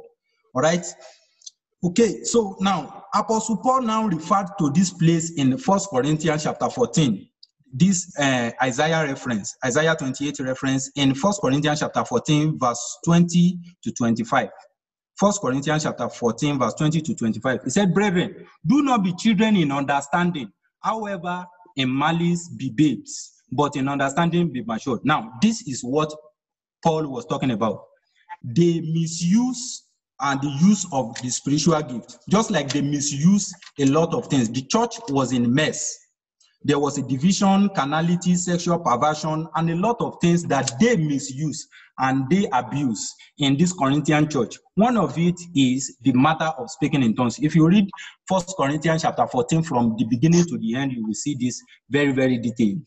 So he was talking to them that they should not be babies. They should be matured. How should I be matured? He said, in the law it is written, meaning that you should know the source of these tongues that we are talking about. This tongue, the source, the use, why it is given by the Lord God. There is something God was trying to do. It is a confirmatory gift to confirm something that God had already spoken about in the book of Isaiah. All right? So now, in verse 21, he now said, in the law it is written, with men of other tongue, that is stammering lips, don't forget, and other lips I will speak to these people. And yet, for all that, they will not hear me. Referring to this same place, Isaiah 28, verse 11 to 12. All right, says the Lord. Verse 22, he now said, therefore, tongues are for a sign, not to those who believe, but to unbelievers. Before I move ahead, let's explain this. God was saying, and saying through Paul here, that tongue is a sign, not to those who believe. You remember in Isaiah, he was saying that people will not believe. The Jews did not believe the message of Jesus Christ. They did not want to believe that Jesus is the Savior of the world, or the expecting Messiah. He now said, with tongues, with strange tongues, with an external language, a foreign tongues, he will speak to his people and they will not believe. Therefore, he was saying here that tongue is for unbelievers. For unbelievers to believe, one of the gifts that could be manifest at that time was speaking in tongues. He said, but to those who believe, it is prophecy. He said, prophesying is not for unbeliever. It is for those who believe. So prophesying, when you prophesy, you speak the language of the audience, right? But in speaking in tongues, you speak a strange language which needed an interpretation. Okay? Now, verse 23 now says, therefore, if the whole church comes together in one place and all speak with tongue, and there come one who is uninformed or unbeliever. Now, this context of unbeliever is not referring to the Jews who did not believe now. It's referring to someone who is not saved and who comes to a church gathering. Okay? Will they not say that you are out of your mind? Will they not say that you are out of your mind? So, prophet or prophecy. Okay, verse 24 now. But if all prophesy, and an unbeliever or an uninformed person comes in, he is convinced by all. Please, someone is speaking in the background. Can you mute yourself, please? All right. I'm seeing some things in background. It says that uninformed or unbeliever person, when he comes in and he hears what is being said in prophecy, he is convinced by all. And by his conviction, he repents. Verse 25. And thus the secret of his heart is revealed, and so falling down on his face. This is not a being knocked down by the power of God kind of thing. He's just repenting. So he came down like a sign of humility. He said he will worship God and report that God is truly among you. Right? So that is the understanding we get from the context of this tongue. This tongue is to confirm something to Israelites who did not believe. Now, a question should now come that, were Israelites present anytime there was speaking in tongues in the whole New Testament? Yes. Were Israelites present in that scene anytime there was a speaking in tongues? Well, Acts chapter 2, we all know the story. and there were gross numbers of Israelites. And let's say 3,000 of them became born again because God confirmed the word through Peter. Okay? So now 120 people in the day of Pentecost, all of them spoke in tongues. What about the 3,000 that were added? No. Nothing about that. Okay? And there's something I see about Luke, Brother Luke, whenever he's writing. He loves to be very, very detailed. So maybe they spoke in tongues, but it was not written. No. They didn't speak. Maybe they later spoke, but not at that moment, because the confirmation that speaking in tongues wanted to do had already been done. They saw that it is true. From the book of Joel and the preaching of Peter, we could go and read that part, that no, God is truly, truly speaking. And there were non-Jews around to confirm that this is our language. These people were not drunk. This is our language. They were not speaking gibberish. They were not speaking glossolalia. They were speaking xenoglossa, which means a language of another place. All right? That is that about Acts chapter 2. Now, some teachers, some modern day teachers will say that they were speaking, what we are speaking today is sharabadagadabadagaba, but it was God who opened the ears of those foreigners to understand what the 120s were saying. That is not true, because God did not give the gift of interpretation. He gave the gift of tongues, which was confirmed by external people. And how do I know that? Isaiah 28. With a strange man's language, I will speak to my people. So it came to pass that day. So it was not that God opened the ears of strange man to understand glossolalia. No. What happened is that it's like I travel, I want to go and witness the day of Pentecost because it's a celebration in Israel. I want to go and witness that celebration in Jerusalem. So I traveled down to Jerusalem, and some people began to speak my language. My language here is Yoruba language. That's my native language. Now I began to hear Yoruba language, and the Jew people, unbelieving Jews there, were saying, these people are drunk. And I said, no, they were not drunk. Oh, this is my mother tongue. This is the language of my town. So it will give attention. It will help the unbelieving Jews to pay attention that, let's pay attention to what these people have to say, because this is so strange. It's not common. Then Peter began to speak and made reference to what these unbelieving Jews respect, the Bible, the book of Joel. And he explained that and traced that back to Jesus, and they all became born again, and they were added 3,000 people. So this is very simple and very logical. Now, Acts chapter 10, the story in Acts chapter 10, verse 44.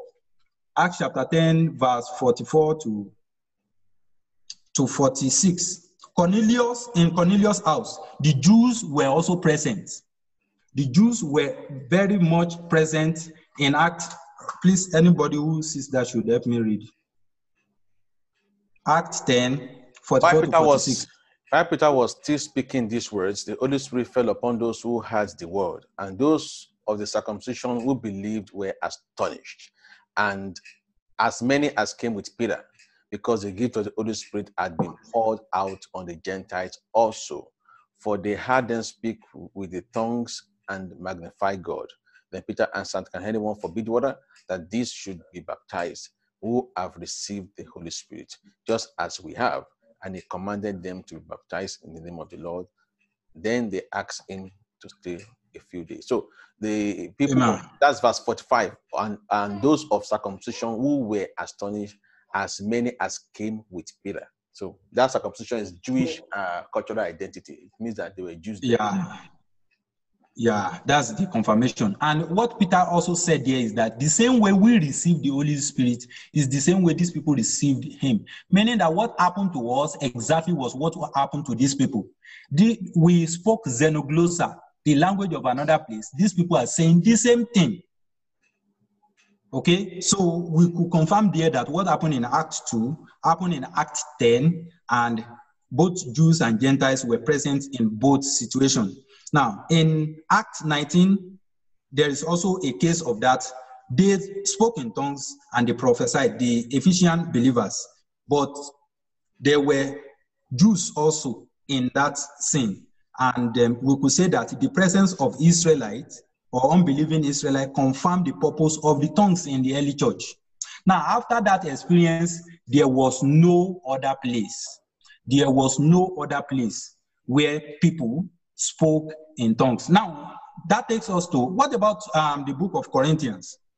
The Corinthian people, they were not Jews. Number one, you could not be sure if there were Jews present. That's one. Another thing about it is that if you trace through history, Corinthians people were used to this kind of thing before they became born again. In 11 BC, there was an history about Phoenicians who were speaking glossolalia, just uttering anything that comes to their mouth. In 429 to 347 BC, there was a dialogue, it's called Dialogue of Plato. There were references of speaking gibberish, just saying anything that your mouth can say. In 7 to 19 BC, in island of Delos, there was a reference of speaking in tongues.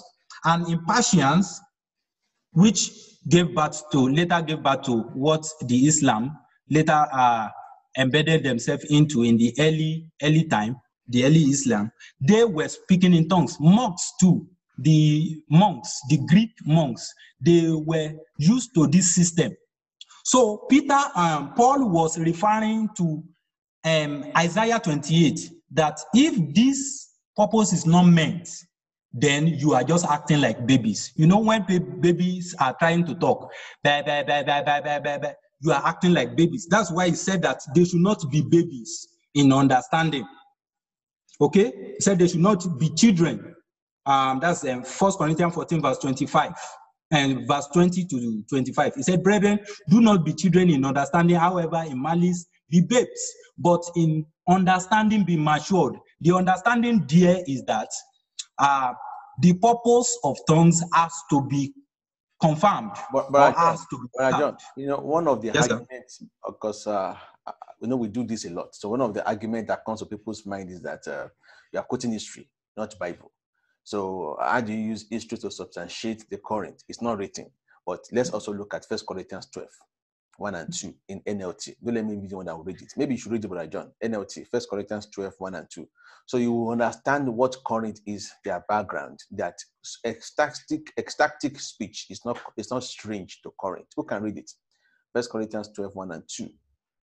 Okay, now concerning spiritual gifts, brethren, I do not want you to be ignorant. No. NLT. Are you using NLT? No, that's NKJV. Let me read. Do you have NLT? Now, dear brothers and sisters, regarding your question about the special abilities the Spirit gives us. So it has been going on in Corinth. What is correct, what is not correct, what is true, what is not true. They've been asking Paul. So apparently what Paul wrote was a correction. Is that what we call doctrine today? But it was a correction to them. So go ahead, Brother Baraka. I don't want you to misunderstand this. You know that when you were still pagans, you were led astray and swept along in worshiping speechless idols. So, 1 and 2. So, Rajon, make a commentary on that and move on to substantiate the background of Corinth that you gave, that is not out of place. Okay, now in the Corinth, there is the Greek place, the Greek people. Actually, there is a god of language. They have a god of language. And that god of language is called Hermes. Is the god of speech and the likes. The god of speech, the god of knowledge. Hermes is there in history. You could trace that. And that was what Paul was referring to, dumb idols. So they believe that their god is dumb. So through Hermes, they could communicate with that god. They could speak to that god. So whenever they are speaking in their gibberish, they communicate with Hermes. Then Hermes will help them communicate that to that dumb idols, the idol that cannot hear.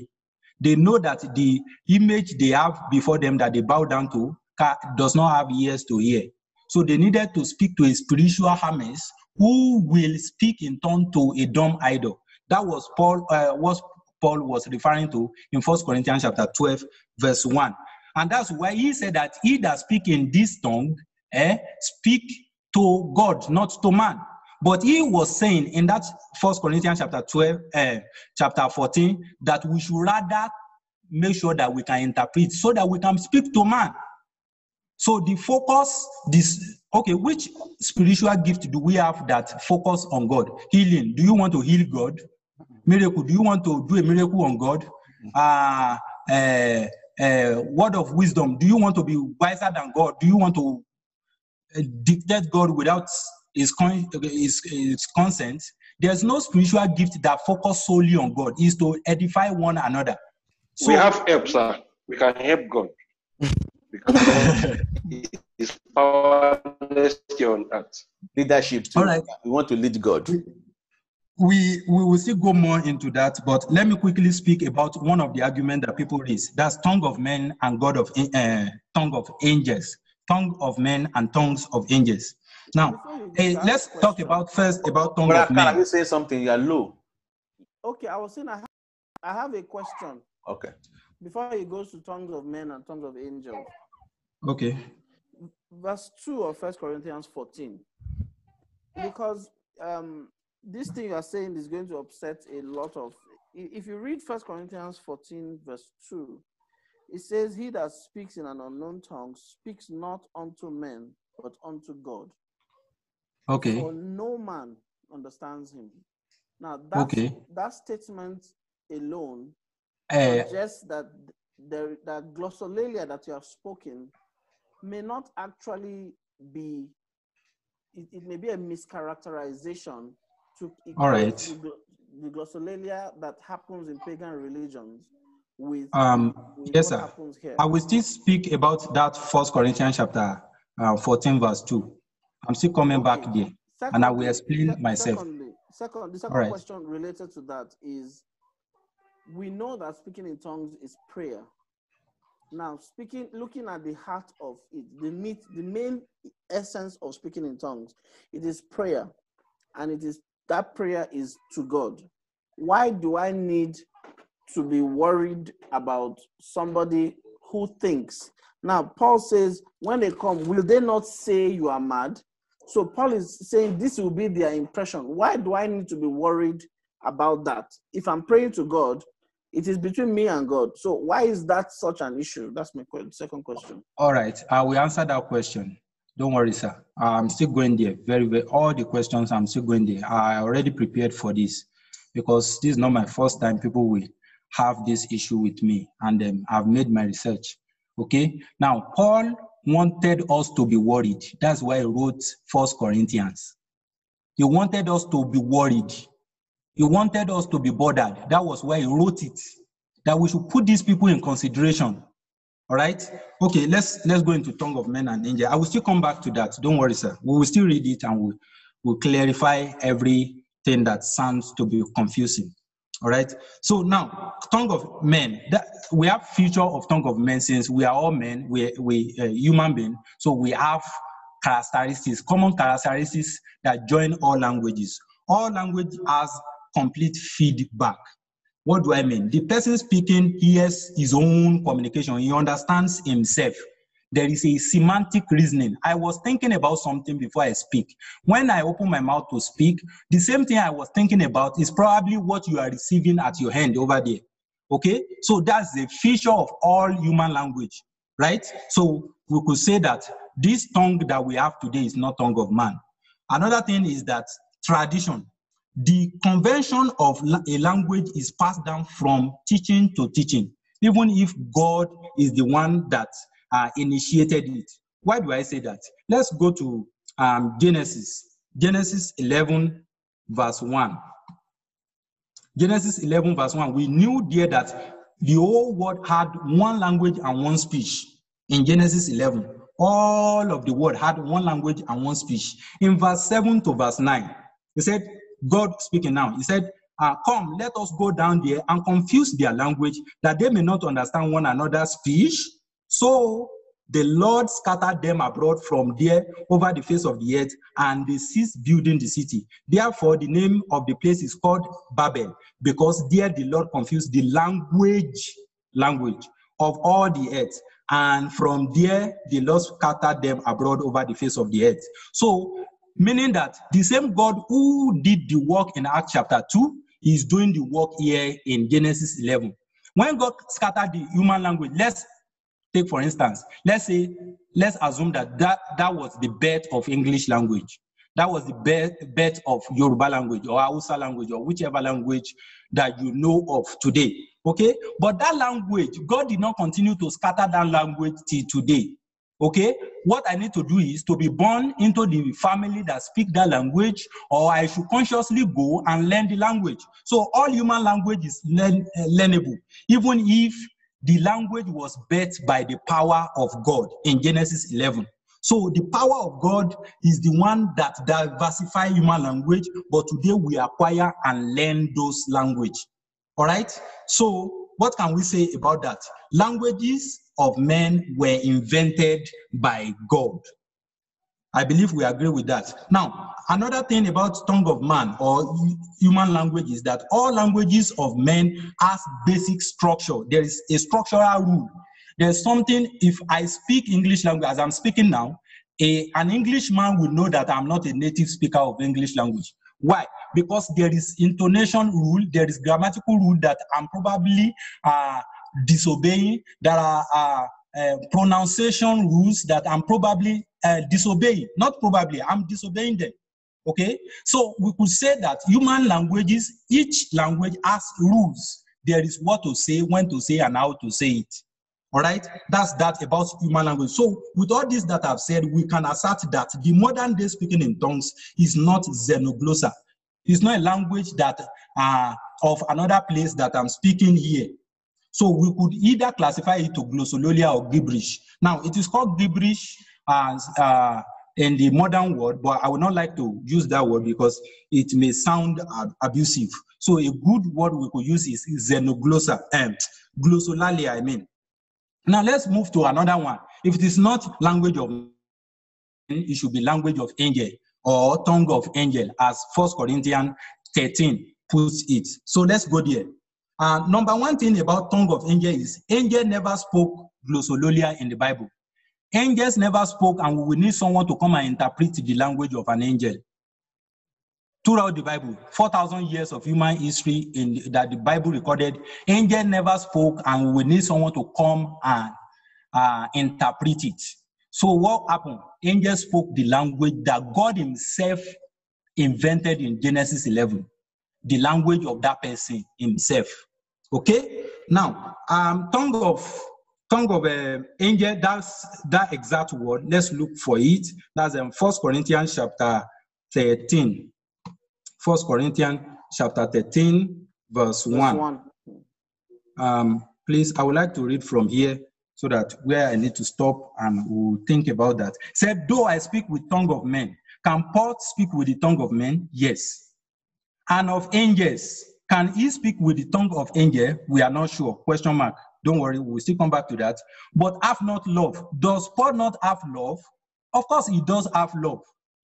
So what will we say about it? That means he's speaking a conditional statement. It's like saying that, see, Oga, you cannot impress God even if you kill every of his children on earth.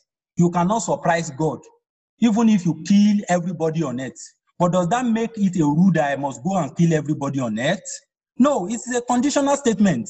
Even if I can eat a mountain of rice, does that mean I can do that? No, it's a conditional statement, or we should say it's an hyperbole. Okay, this is a common speech amongst us, and there are literary devices that are embedded in the whole Bible. From Genesis to Revelation, there are figures of speech. We will see the kingdom is like unto something. That's simile. Okay, a snake is more subtle than all other animals in Genesis 3. That's metaphor. So there are figures of speech in the whole Bible. So we could say that this is a conditional statement. It doesn't make it a rule that Paul could speak tongue of angel. We know he could speak in tongues, yes. And we believe that is a similar experience that is similar to Acts chapter 2 and Acts chapter 10. Okay, let's continue. He said, though I have the gift of prophecy, yes, we know that probably he has it. And understand all mystery and all knowledge. Do Paul have all mystery and all knowledge? No. Only Holy Spirit, only God has all mystery and all knowledge. And though I have all faith Who has all faith on earth? I don't think there's anybody has it, because faith is a gift. There's a measure of gift that God gives to everyone. Romans chapter 12 clarifies that. He said everyone should walk according to the measure of faith. So there's a measure. It's not full. We can't have all here because we are still in our flesh and we are in our blood. Okay? So I'm reading now. So that I could remove mountains. How many mountains did Paul remove? Physical mountains. We do not hear of anyone. He is speaking an hyperbole. If I can do this thing and I don't have love, I am nothing. That was what he was saying here. We can't make it a rule that there is tongue of angel. Now let's think that there is a tongue of angel. Okay? Let's believe that there is a tongue of angel. Because, of course, angels will communicate, right? So there's a tongue of angel. Let's go on. Now, a possible place where we could find tongue of angel is 2 Corinthians chapter 12, verse 1 to 4. 2 Corinthians chapter 12, verse 1 to 4. We are looking for tongue of angel, where possibly angels could communicate, and Paul will understand their language. 1 Corinthians chapter 12, verse 1 to 4. He said, "It is doubtless not profitable for me to boast. I will come to vision and revelation of the Lord. I know a man." It's just his lesson. He said he do not want to boast. So he quickly pushed that from first person singular to third person singular. He removed himself from the scene, putting himself in a vague position so that he will not boast of his revelation, what he saw. He said, "I know a man in Christ 14 years ago, whether in the body I do not know, or whether out of the body I do not know. God knows. Such a one was caught up in the third heavens." The person went to heaven. Okay, verse 3. "And I know such a man, whether in body or out of the body, I do not know. God knows. How he was caught up into paradise and heard inexpressible word, which is not lawful for a man to utter." So how does he know that man? Or how does he know about that man if that man came to the earth back and could not say what he saw there? It means that it was Paul who was putting himself in a vague position. He was the one who went to the third heaven, but everything that he heard there, it was not lawful for any man to utter, to just utter and talk about it. So if he heard the tongue of angel, he did not come here to speak it. All right. So we could also conclude that this is not the tongue of angel.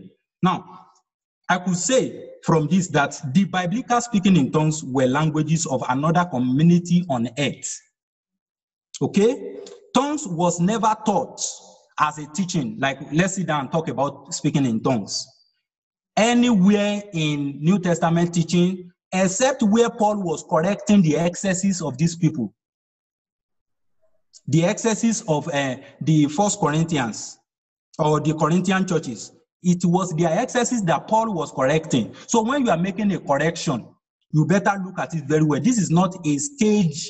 This is not a stage teaching. It's a correction. Okay, let's continue.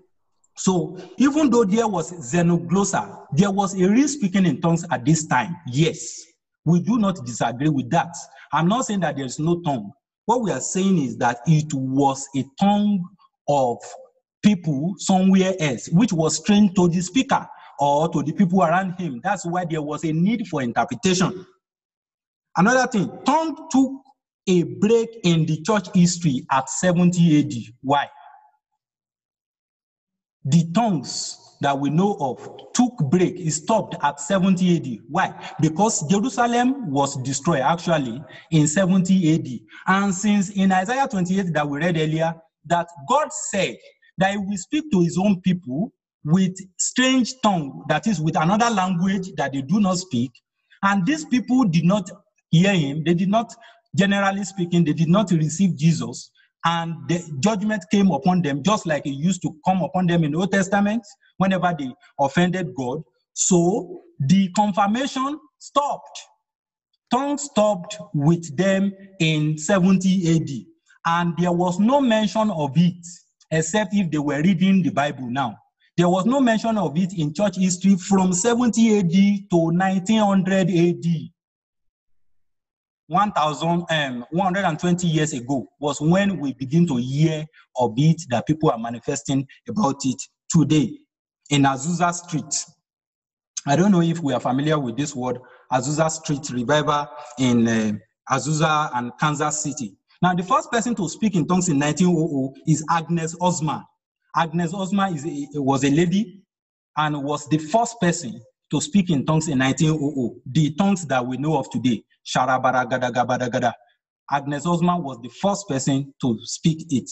Okay? Now, Charles Parham, when he was giving his testimony, he said that this lady began to speak in tongues under my own ministration, that is under his own ministration, that he was ministering about Acts chapter 2, and she began to speak in tongues.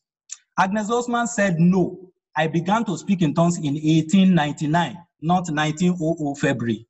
So who was telling the truth? Who was lying?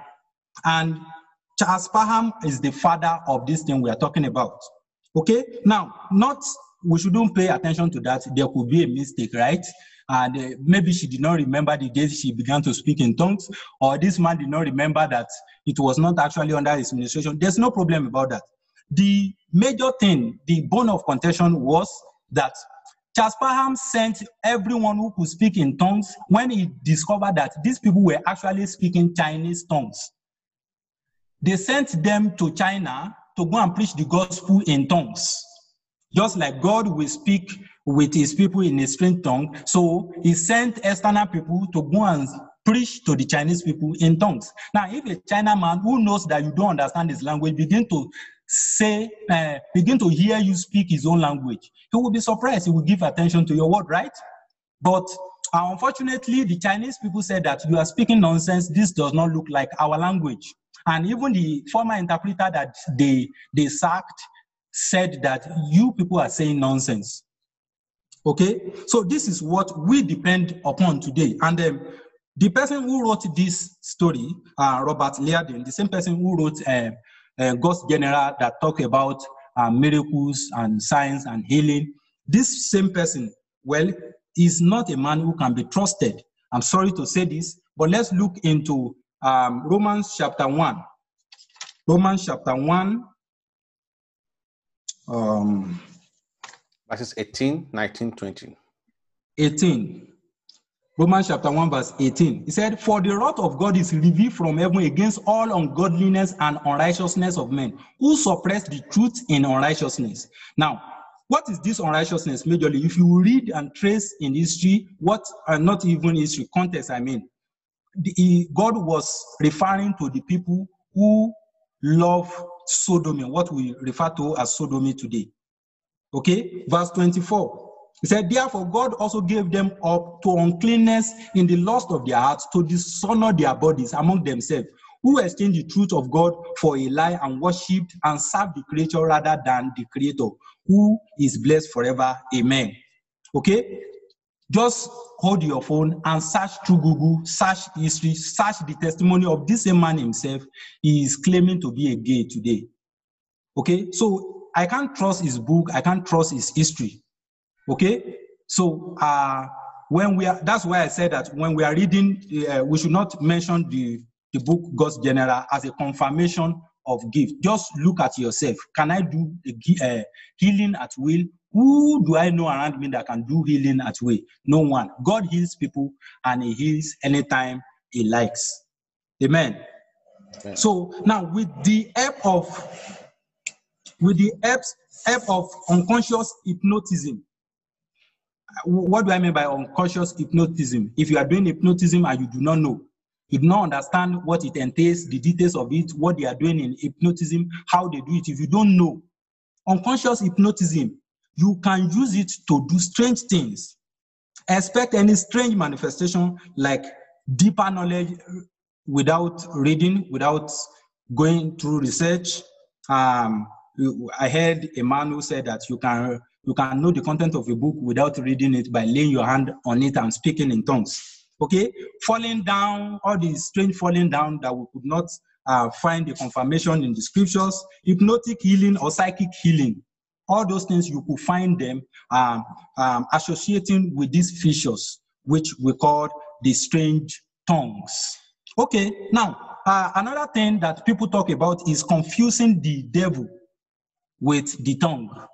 Okay, I'm still going to edify himself, speaking to God, but please just go along with me. So confusing the devil with strange tongues or with speaking.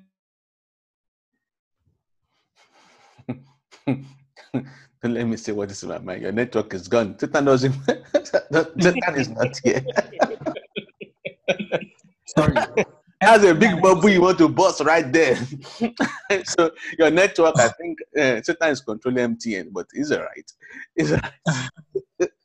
So everything I want to say to God. All right. Can you say that again? Confusing the devil with strange tongue.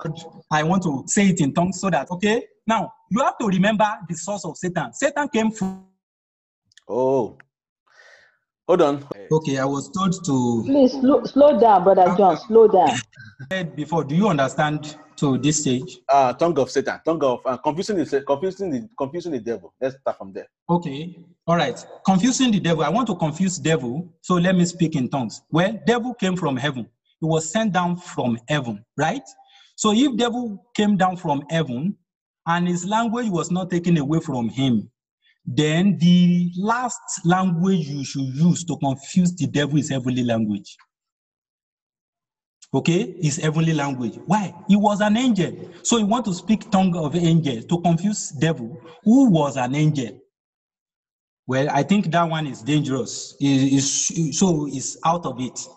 Now, another one is, he that speak in tongues edify himself. I would like to read that place. That's verse 4 to verse 6 of 1 Corinthians.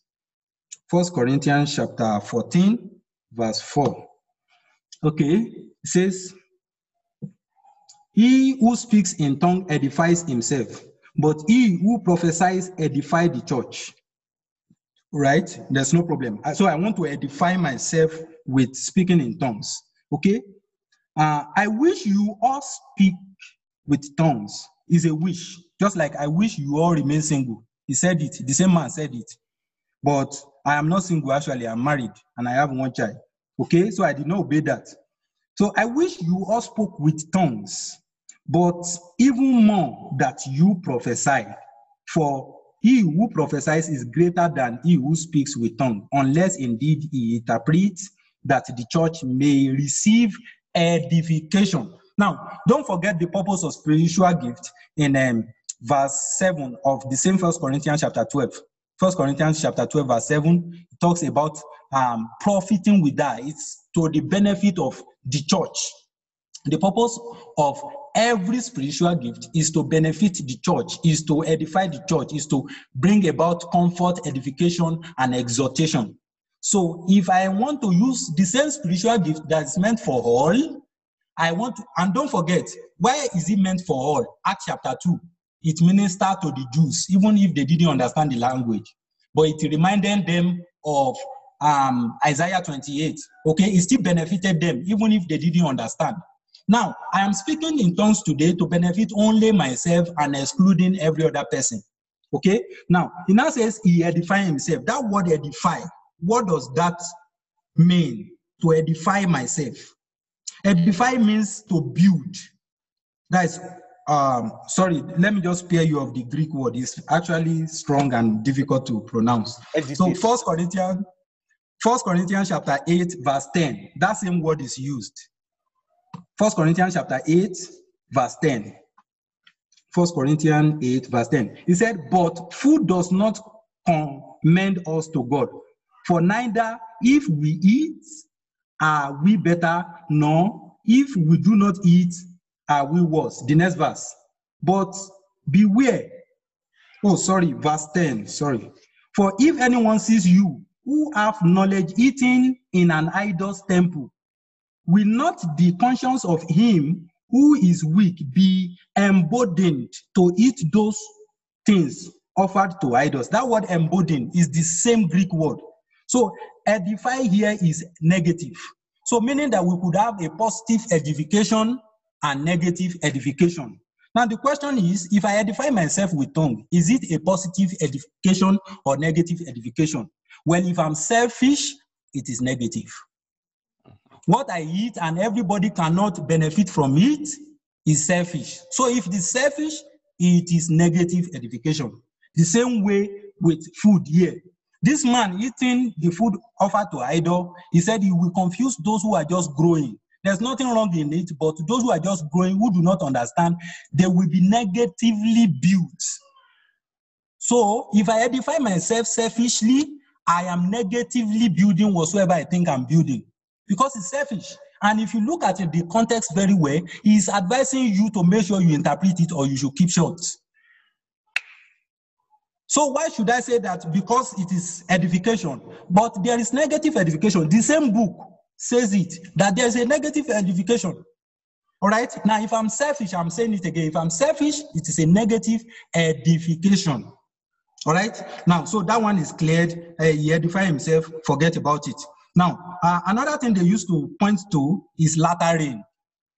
Latter rain. People spoke in tongues in Acts chapter 2. That's first rain, early rain. Then people speak in tongues in 1900 to 2020. That's the latter rain. People do point to that.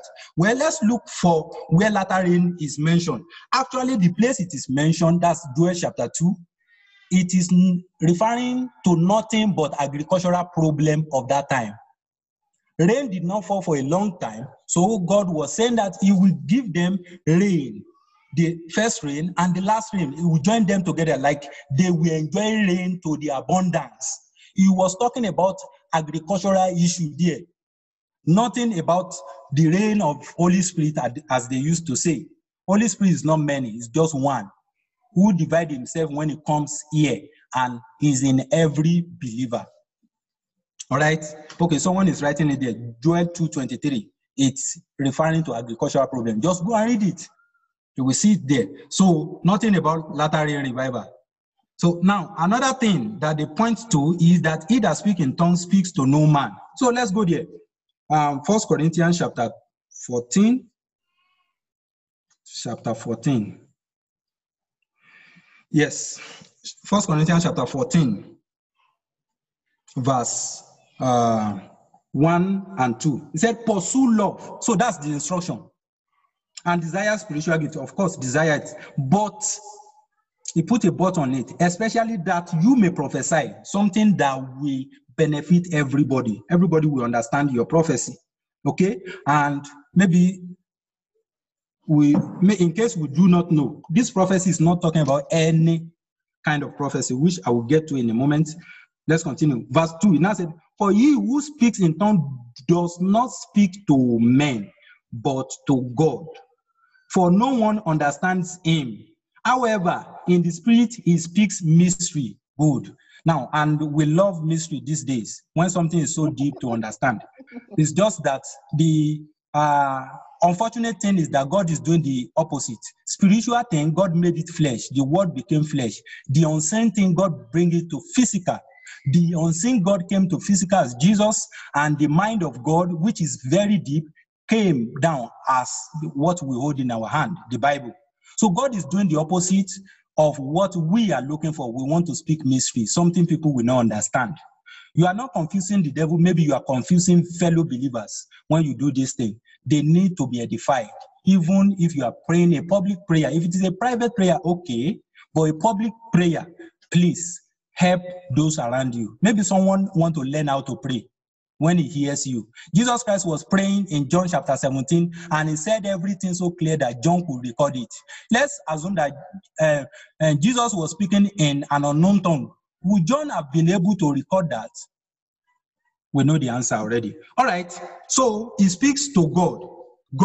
Now, can we ever find cases of maybe Old Testament or New Testament where they use the same name that we have for Almighty God for any God of this earth? Well, second Corinthians chapter 4 verse 4 helps us with that. 2 Corinthians chapter 4 verse 4. Please, whoever sees that should help me. Satan, the God of this world, has been in the mind of those who don't understand this glorious gospel. Let me see if I'm correct. Okay.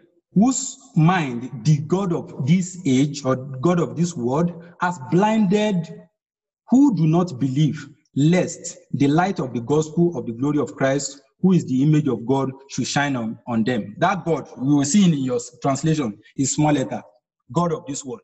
Well, some people believe that that God of this world is a mistake, that it should be Almighty God, because God could also put a veil in the mind of those who do not want to believe him. Okay, there's no problem. Okay, what about Acts chapter 2, verse 6? Acts chapter 28, I mean. Acts 28, verse 6. Acts 28, verse 6. He said, however, they were expecting the well swell up. That was when Paul carried a snake by mistake when he was arranging firewood, and they expected him to die. He said, but after they had looked for a long time and saw no harm come on him, they changed their minds and they said that he was God. So anybody who could do extraordinary things, they point to him as God. This king in Daniel said the fourth person is like the Son of God, where you do not know Almighty God, but there were gods around them that they could point to, and they used the same name, the same spelling, the same word for God. It's only God who said, okay, I am Adonai, I am that I am, ego me, or whatsoever. But God, that word theos, it depends on which theology you support. If you are a Muslim, you believe that God is Allah. If you are a Christian, you believe that God is the creator of heaven and earth, and there is a trinity in this God, something like that. So now, how do we know if this group of people are referring, if Paul is referring to Almighty God or the God that they used to serve, that dumb idols? How do we know which one he's talking about? Well, we could see it in this way. Number one, through logic. I want to pray to God. So I will pray in a language I don't understand what I am saying, to a God who understands English and my mother's tongue. For what purpose? Okay, I know we will refer to Romans chapter 8, for we do not know how we should pray as we ought to, but the Spirit prays with zeal that cannot be. Oh, it is Holy Spirit that pray now, not me. He said the Spirit prays with groaning. Okay, he is interceding for me, just like Jesus Christ is interceding for us in heaven. But am I the one interceding for myself in heaven? No, it was Jesus, or it is Jesus. Okay, so Holy Spirit is the one praying with groanings that cannot be uttered. He said it cannot be uttered. So what you are uttering as tongue cannot be uttered. I don't know if we get what I'm trying to say. The place said it cannot be uttered, but you are uttering something now. But it says it cannot be uttered. So what the Holy Spirit is saying to God cannot come out of my mouth. It cannot be uttered. Read that place very well. It cannot be uttered. That's what the place said. So what can we say about this? I'm praying to a God who understands my native language. So I'm praying to him in a language I do not understand, saying what I don't even know, to a God who understands my language. How does this sound? Now, these people, well, there are cases of those who could speak real tongue here. So if Paul is saying that they should not forbid speaking in tongues, he's right. But if we look into 1 Corinthians 14 very, very well, we will know that we have outrightly disobeyed what Paul was saying to the Corinthians. You want to say it in public, it should be one after the other, 2 or 3 people. One person must be interpreting, 2 or 3 prophets will be speaking, and others will judge. Are we having the process today? No. So it is easy for us to disobey God when we are out of the line in the first place. If we are speaking the real tongues, then we will be doing the right thing. All right? So now, another way of putting this is history. Now, Hermes, H-E-R-M-E-S, H-E-R-M-E-S, is the Greek god of language, of thought, of instruction, and of eloquence.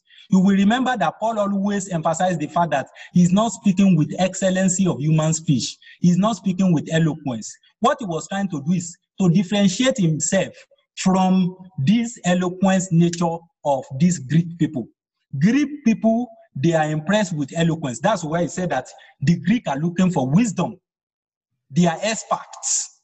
And they believe that Hermes, a god of eloquence, is the one that is impacting them with that ability. They also believe that he imparts them with language that nobody can speak here on earth. and that is gibberish or glossolalia. So Corinth, now, how do I know this? Corinth is located in the south central Greece. I don't want to bore us with history, but we could search this ourselves. It is very, very clear. All right? Now, what about the Corinthians? Why would Paul write this thing to them? Number one, they are abusers.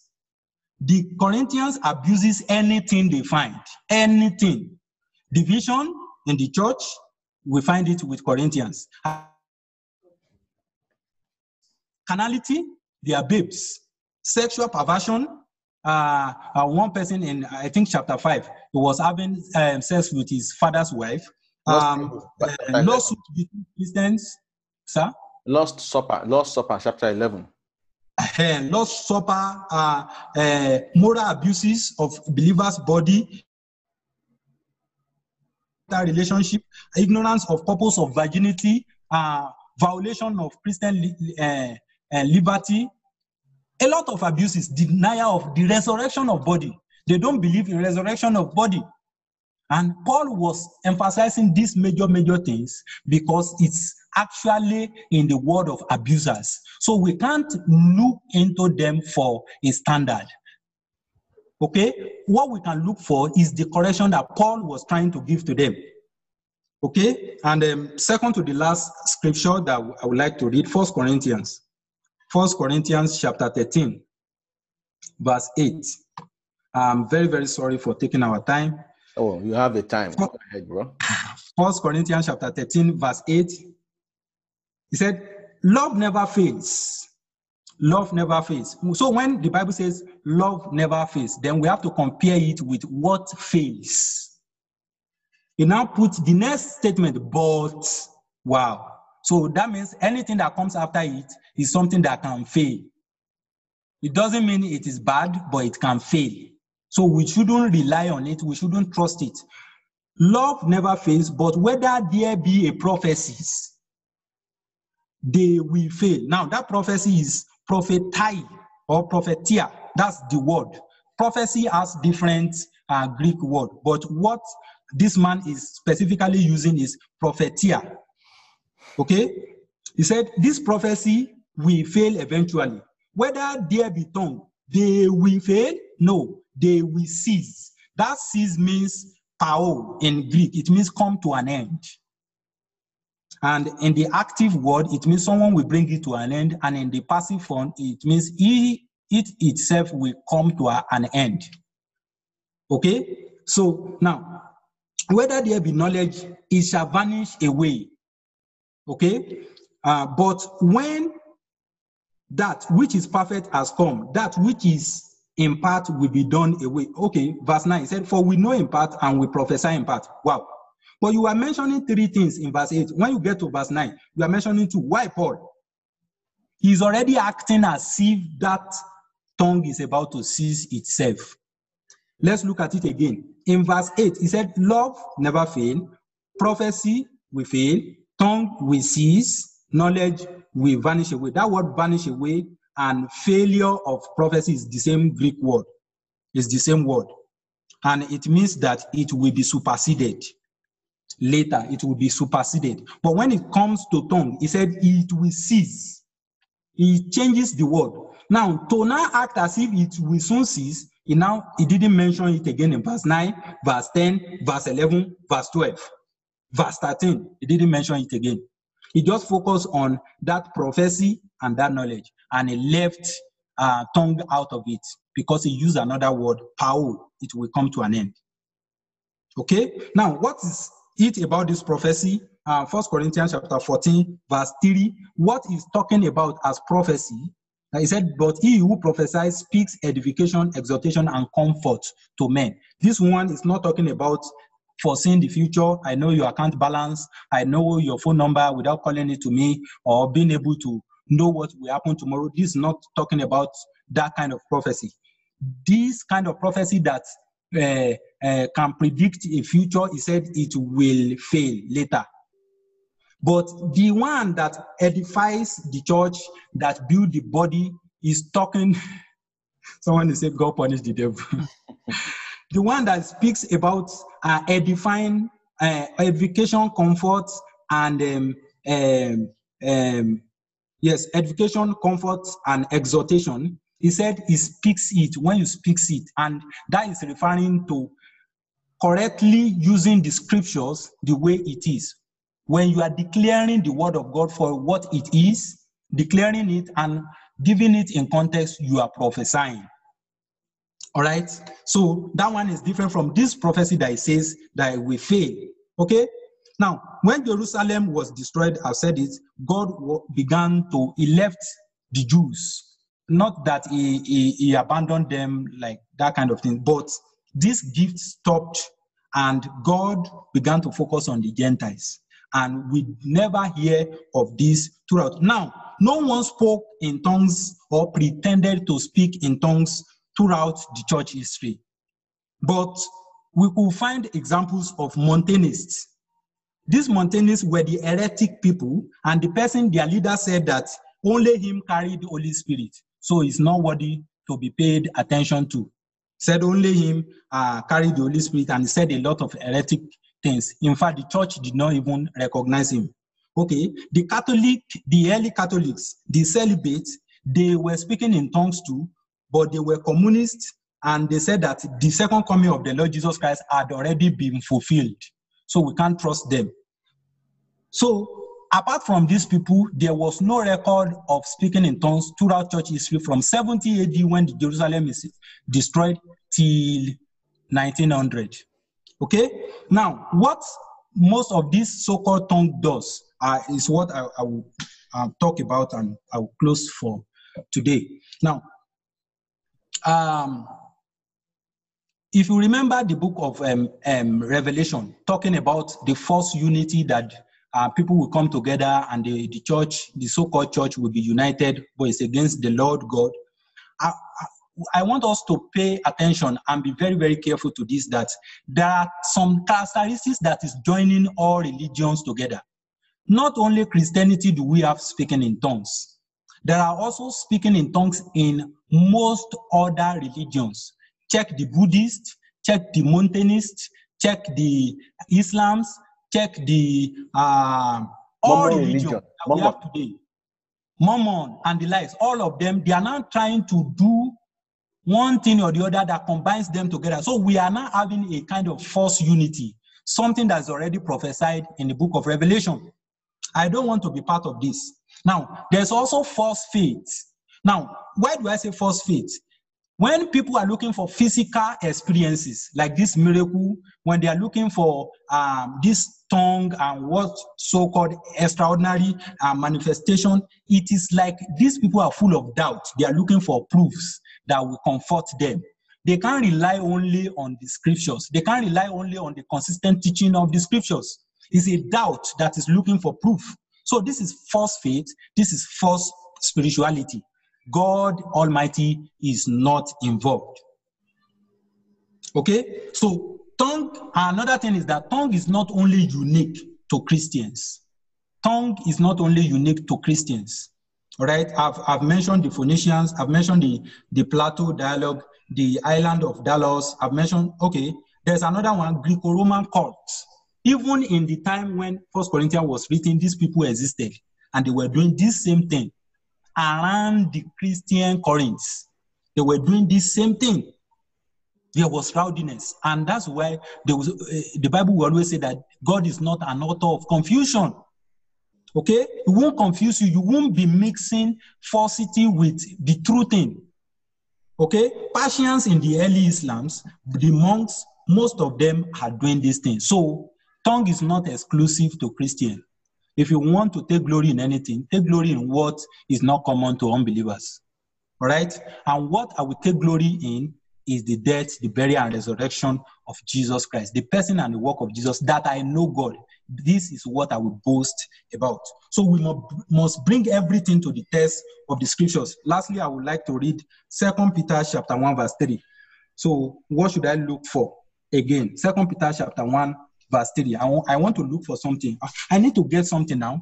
Okay, verse 3 says, as his divine power has given to us all things that pertain to life and godliness.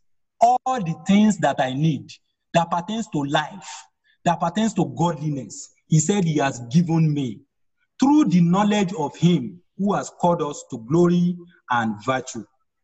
Hallelujah. Yeah. So he said, by which have given us exceeding great and precious promises, that through this I may be partaker of divine. Well, I put I. He said that you may be partakers of divine nature, having escaped the corruption that is in the world through lust. I do not want to lust after power. Jesus Christ said that false Christ will exhibit this to deceive people.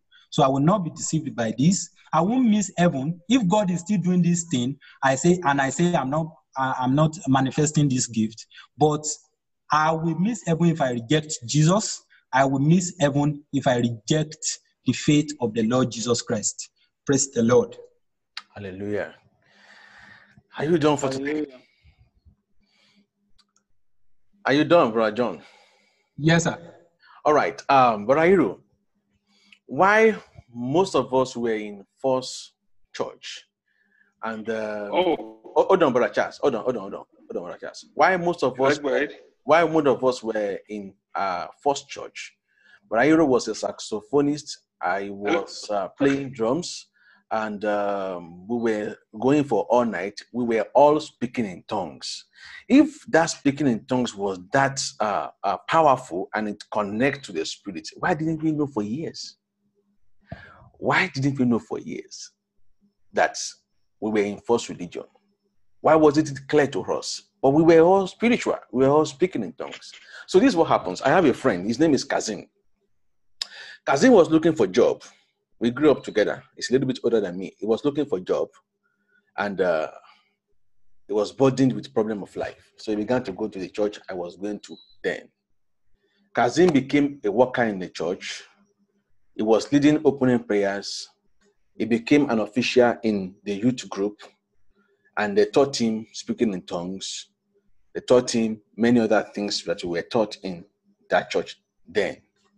But Kazim never heard the gospel. He never believed in the Lord Jesus, the biblical Lord Jesus. But the problem of life brought him to our church.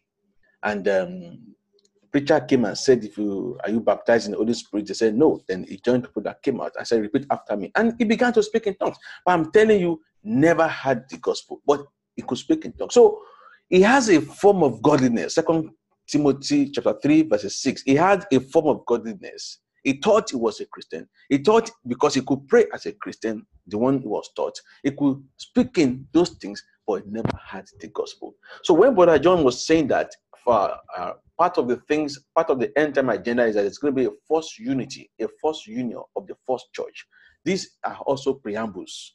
These are things that will also unite all these false religions together, that they will have something in common. But brothers and sisters, our unity is unto truth. Our unity is unto truth. It may be difficult, it may be hard, particularly those who love the emotional feelings that is connected to it. But I would say that, go back to your Bible, particularly 1 Corinthians chapter 12, chapter 13, and chapter 14. Read it properly by yourself. And trust that the Spirit of God will speak His truth to you. Like I said at the beginning of this class, this is not a debate class. And whoever is still praying in tongues, we are not saying you are wrong, because we are not here to condemn anybody. But what Brother John did was to strip everything naked and to present our Lord Jesus Christ. So don't feel bad if you speak in tongues. We are not asking you to feel bad. We are not condemning anybody. We are just saying that let our Christianity be biblical. So with love from our heart, the truth is being presented today. Thank you. Go ahead, Brother Charles. All right, thank you. Please, the second part of my comments, I want you to pause recording. So first, before we do that, I want to thank God for the life of our dear brother, Brother John. I want to thank everybody for being here. And to be honest, I think what we experience today, many people don't know, it's a miracle. This same brother preaching to you, a year ago, these things were like, okay. But it's a miracle that today he could carry the truth of Scripture, expand it, walk away from whatever he was doing that he knows was not according to the Scripture. What other miracle are we looking at? It's only the Word of God that produces the true miracle. So you can pause now. And please, for many people here,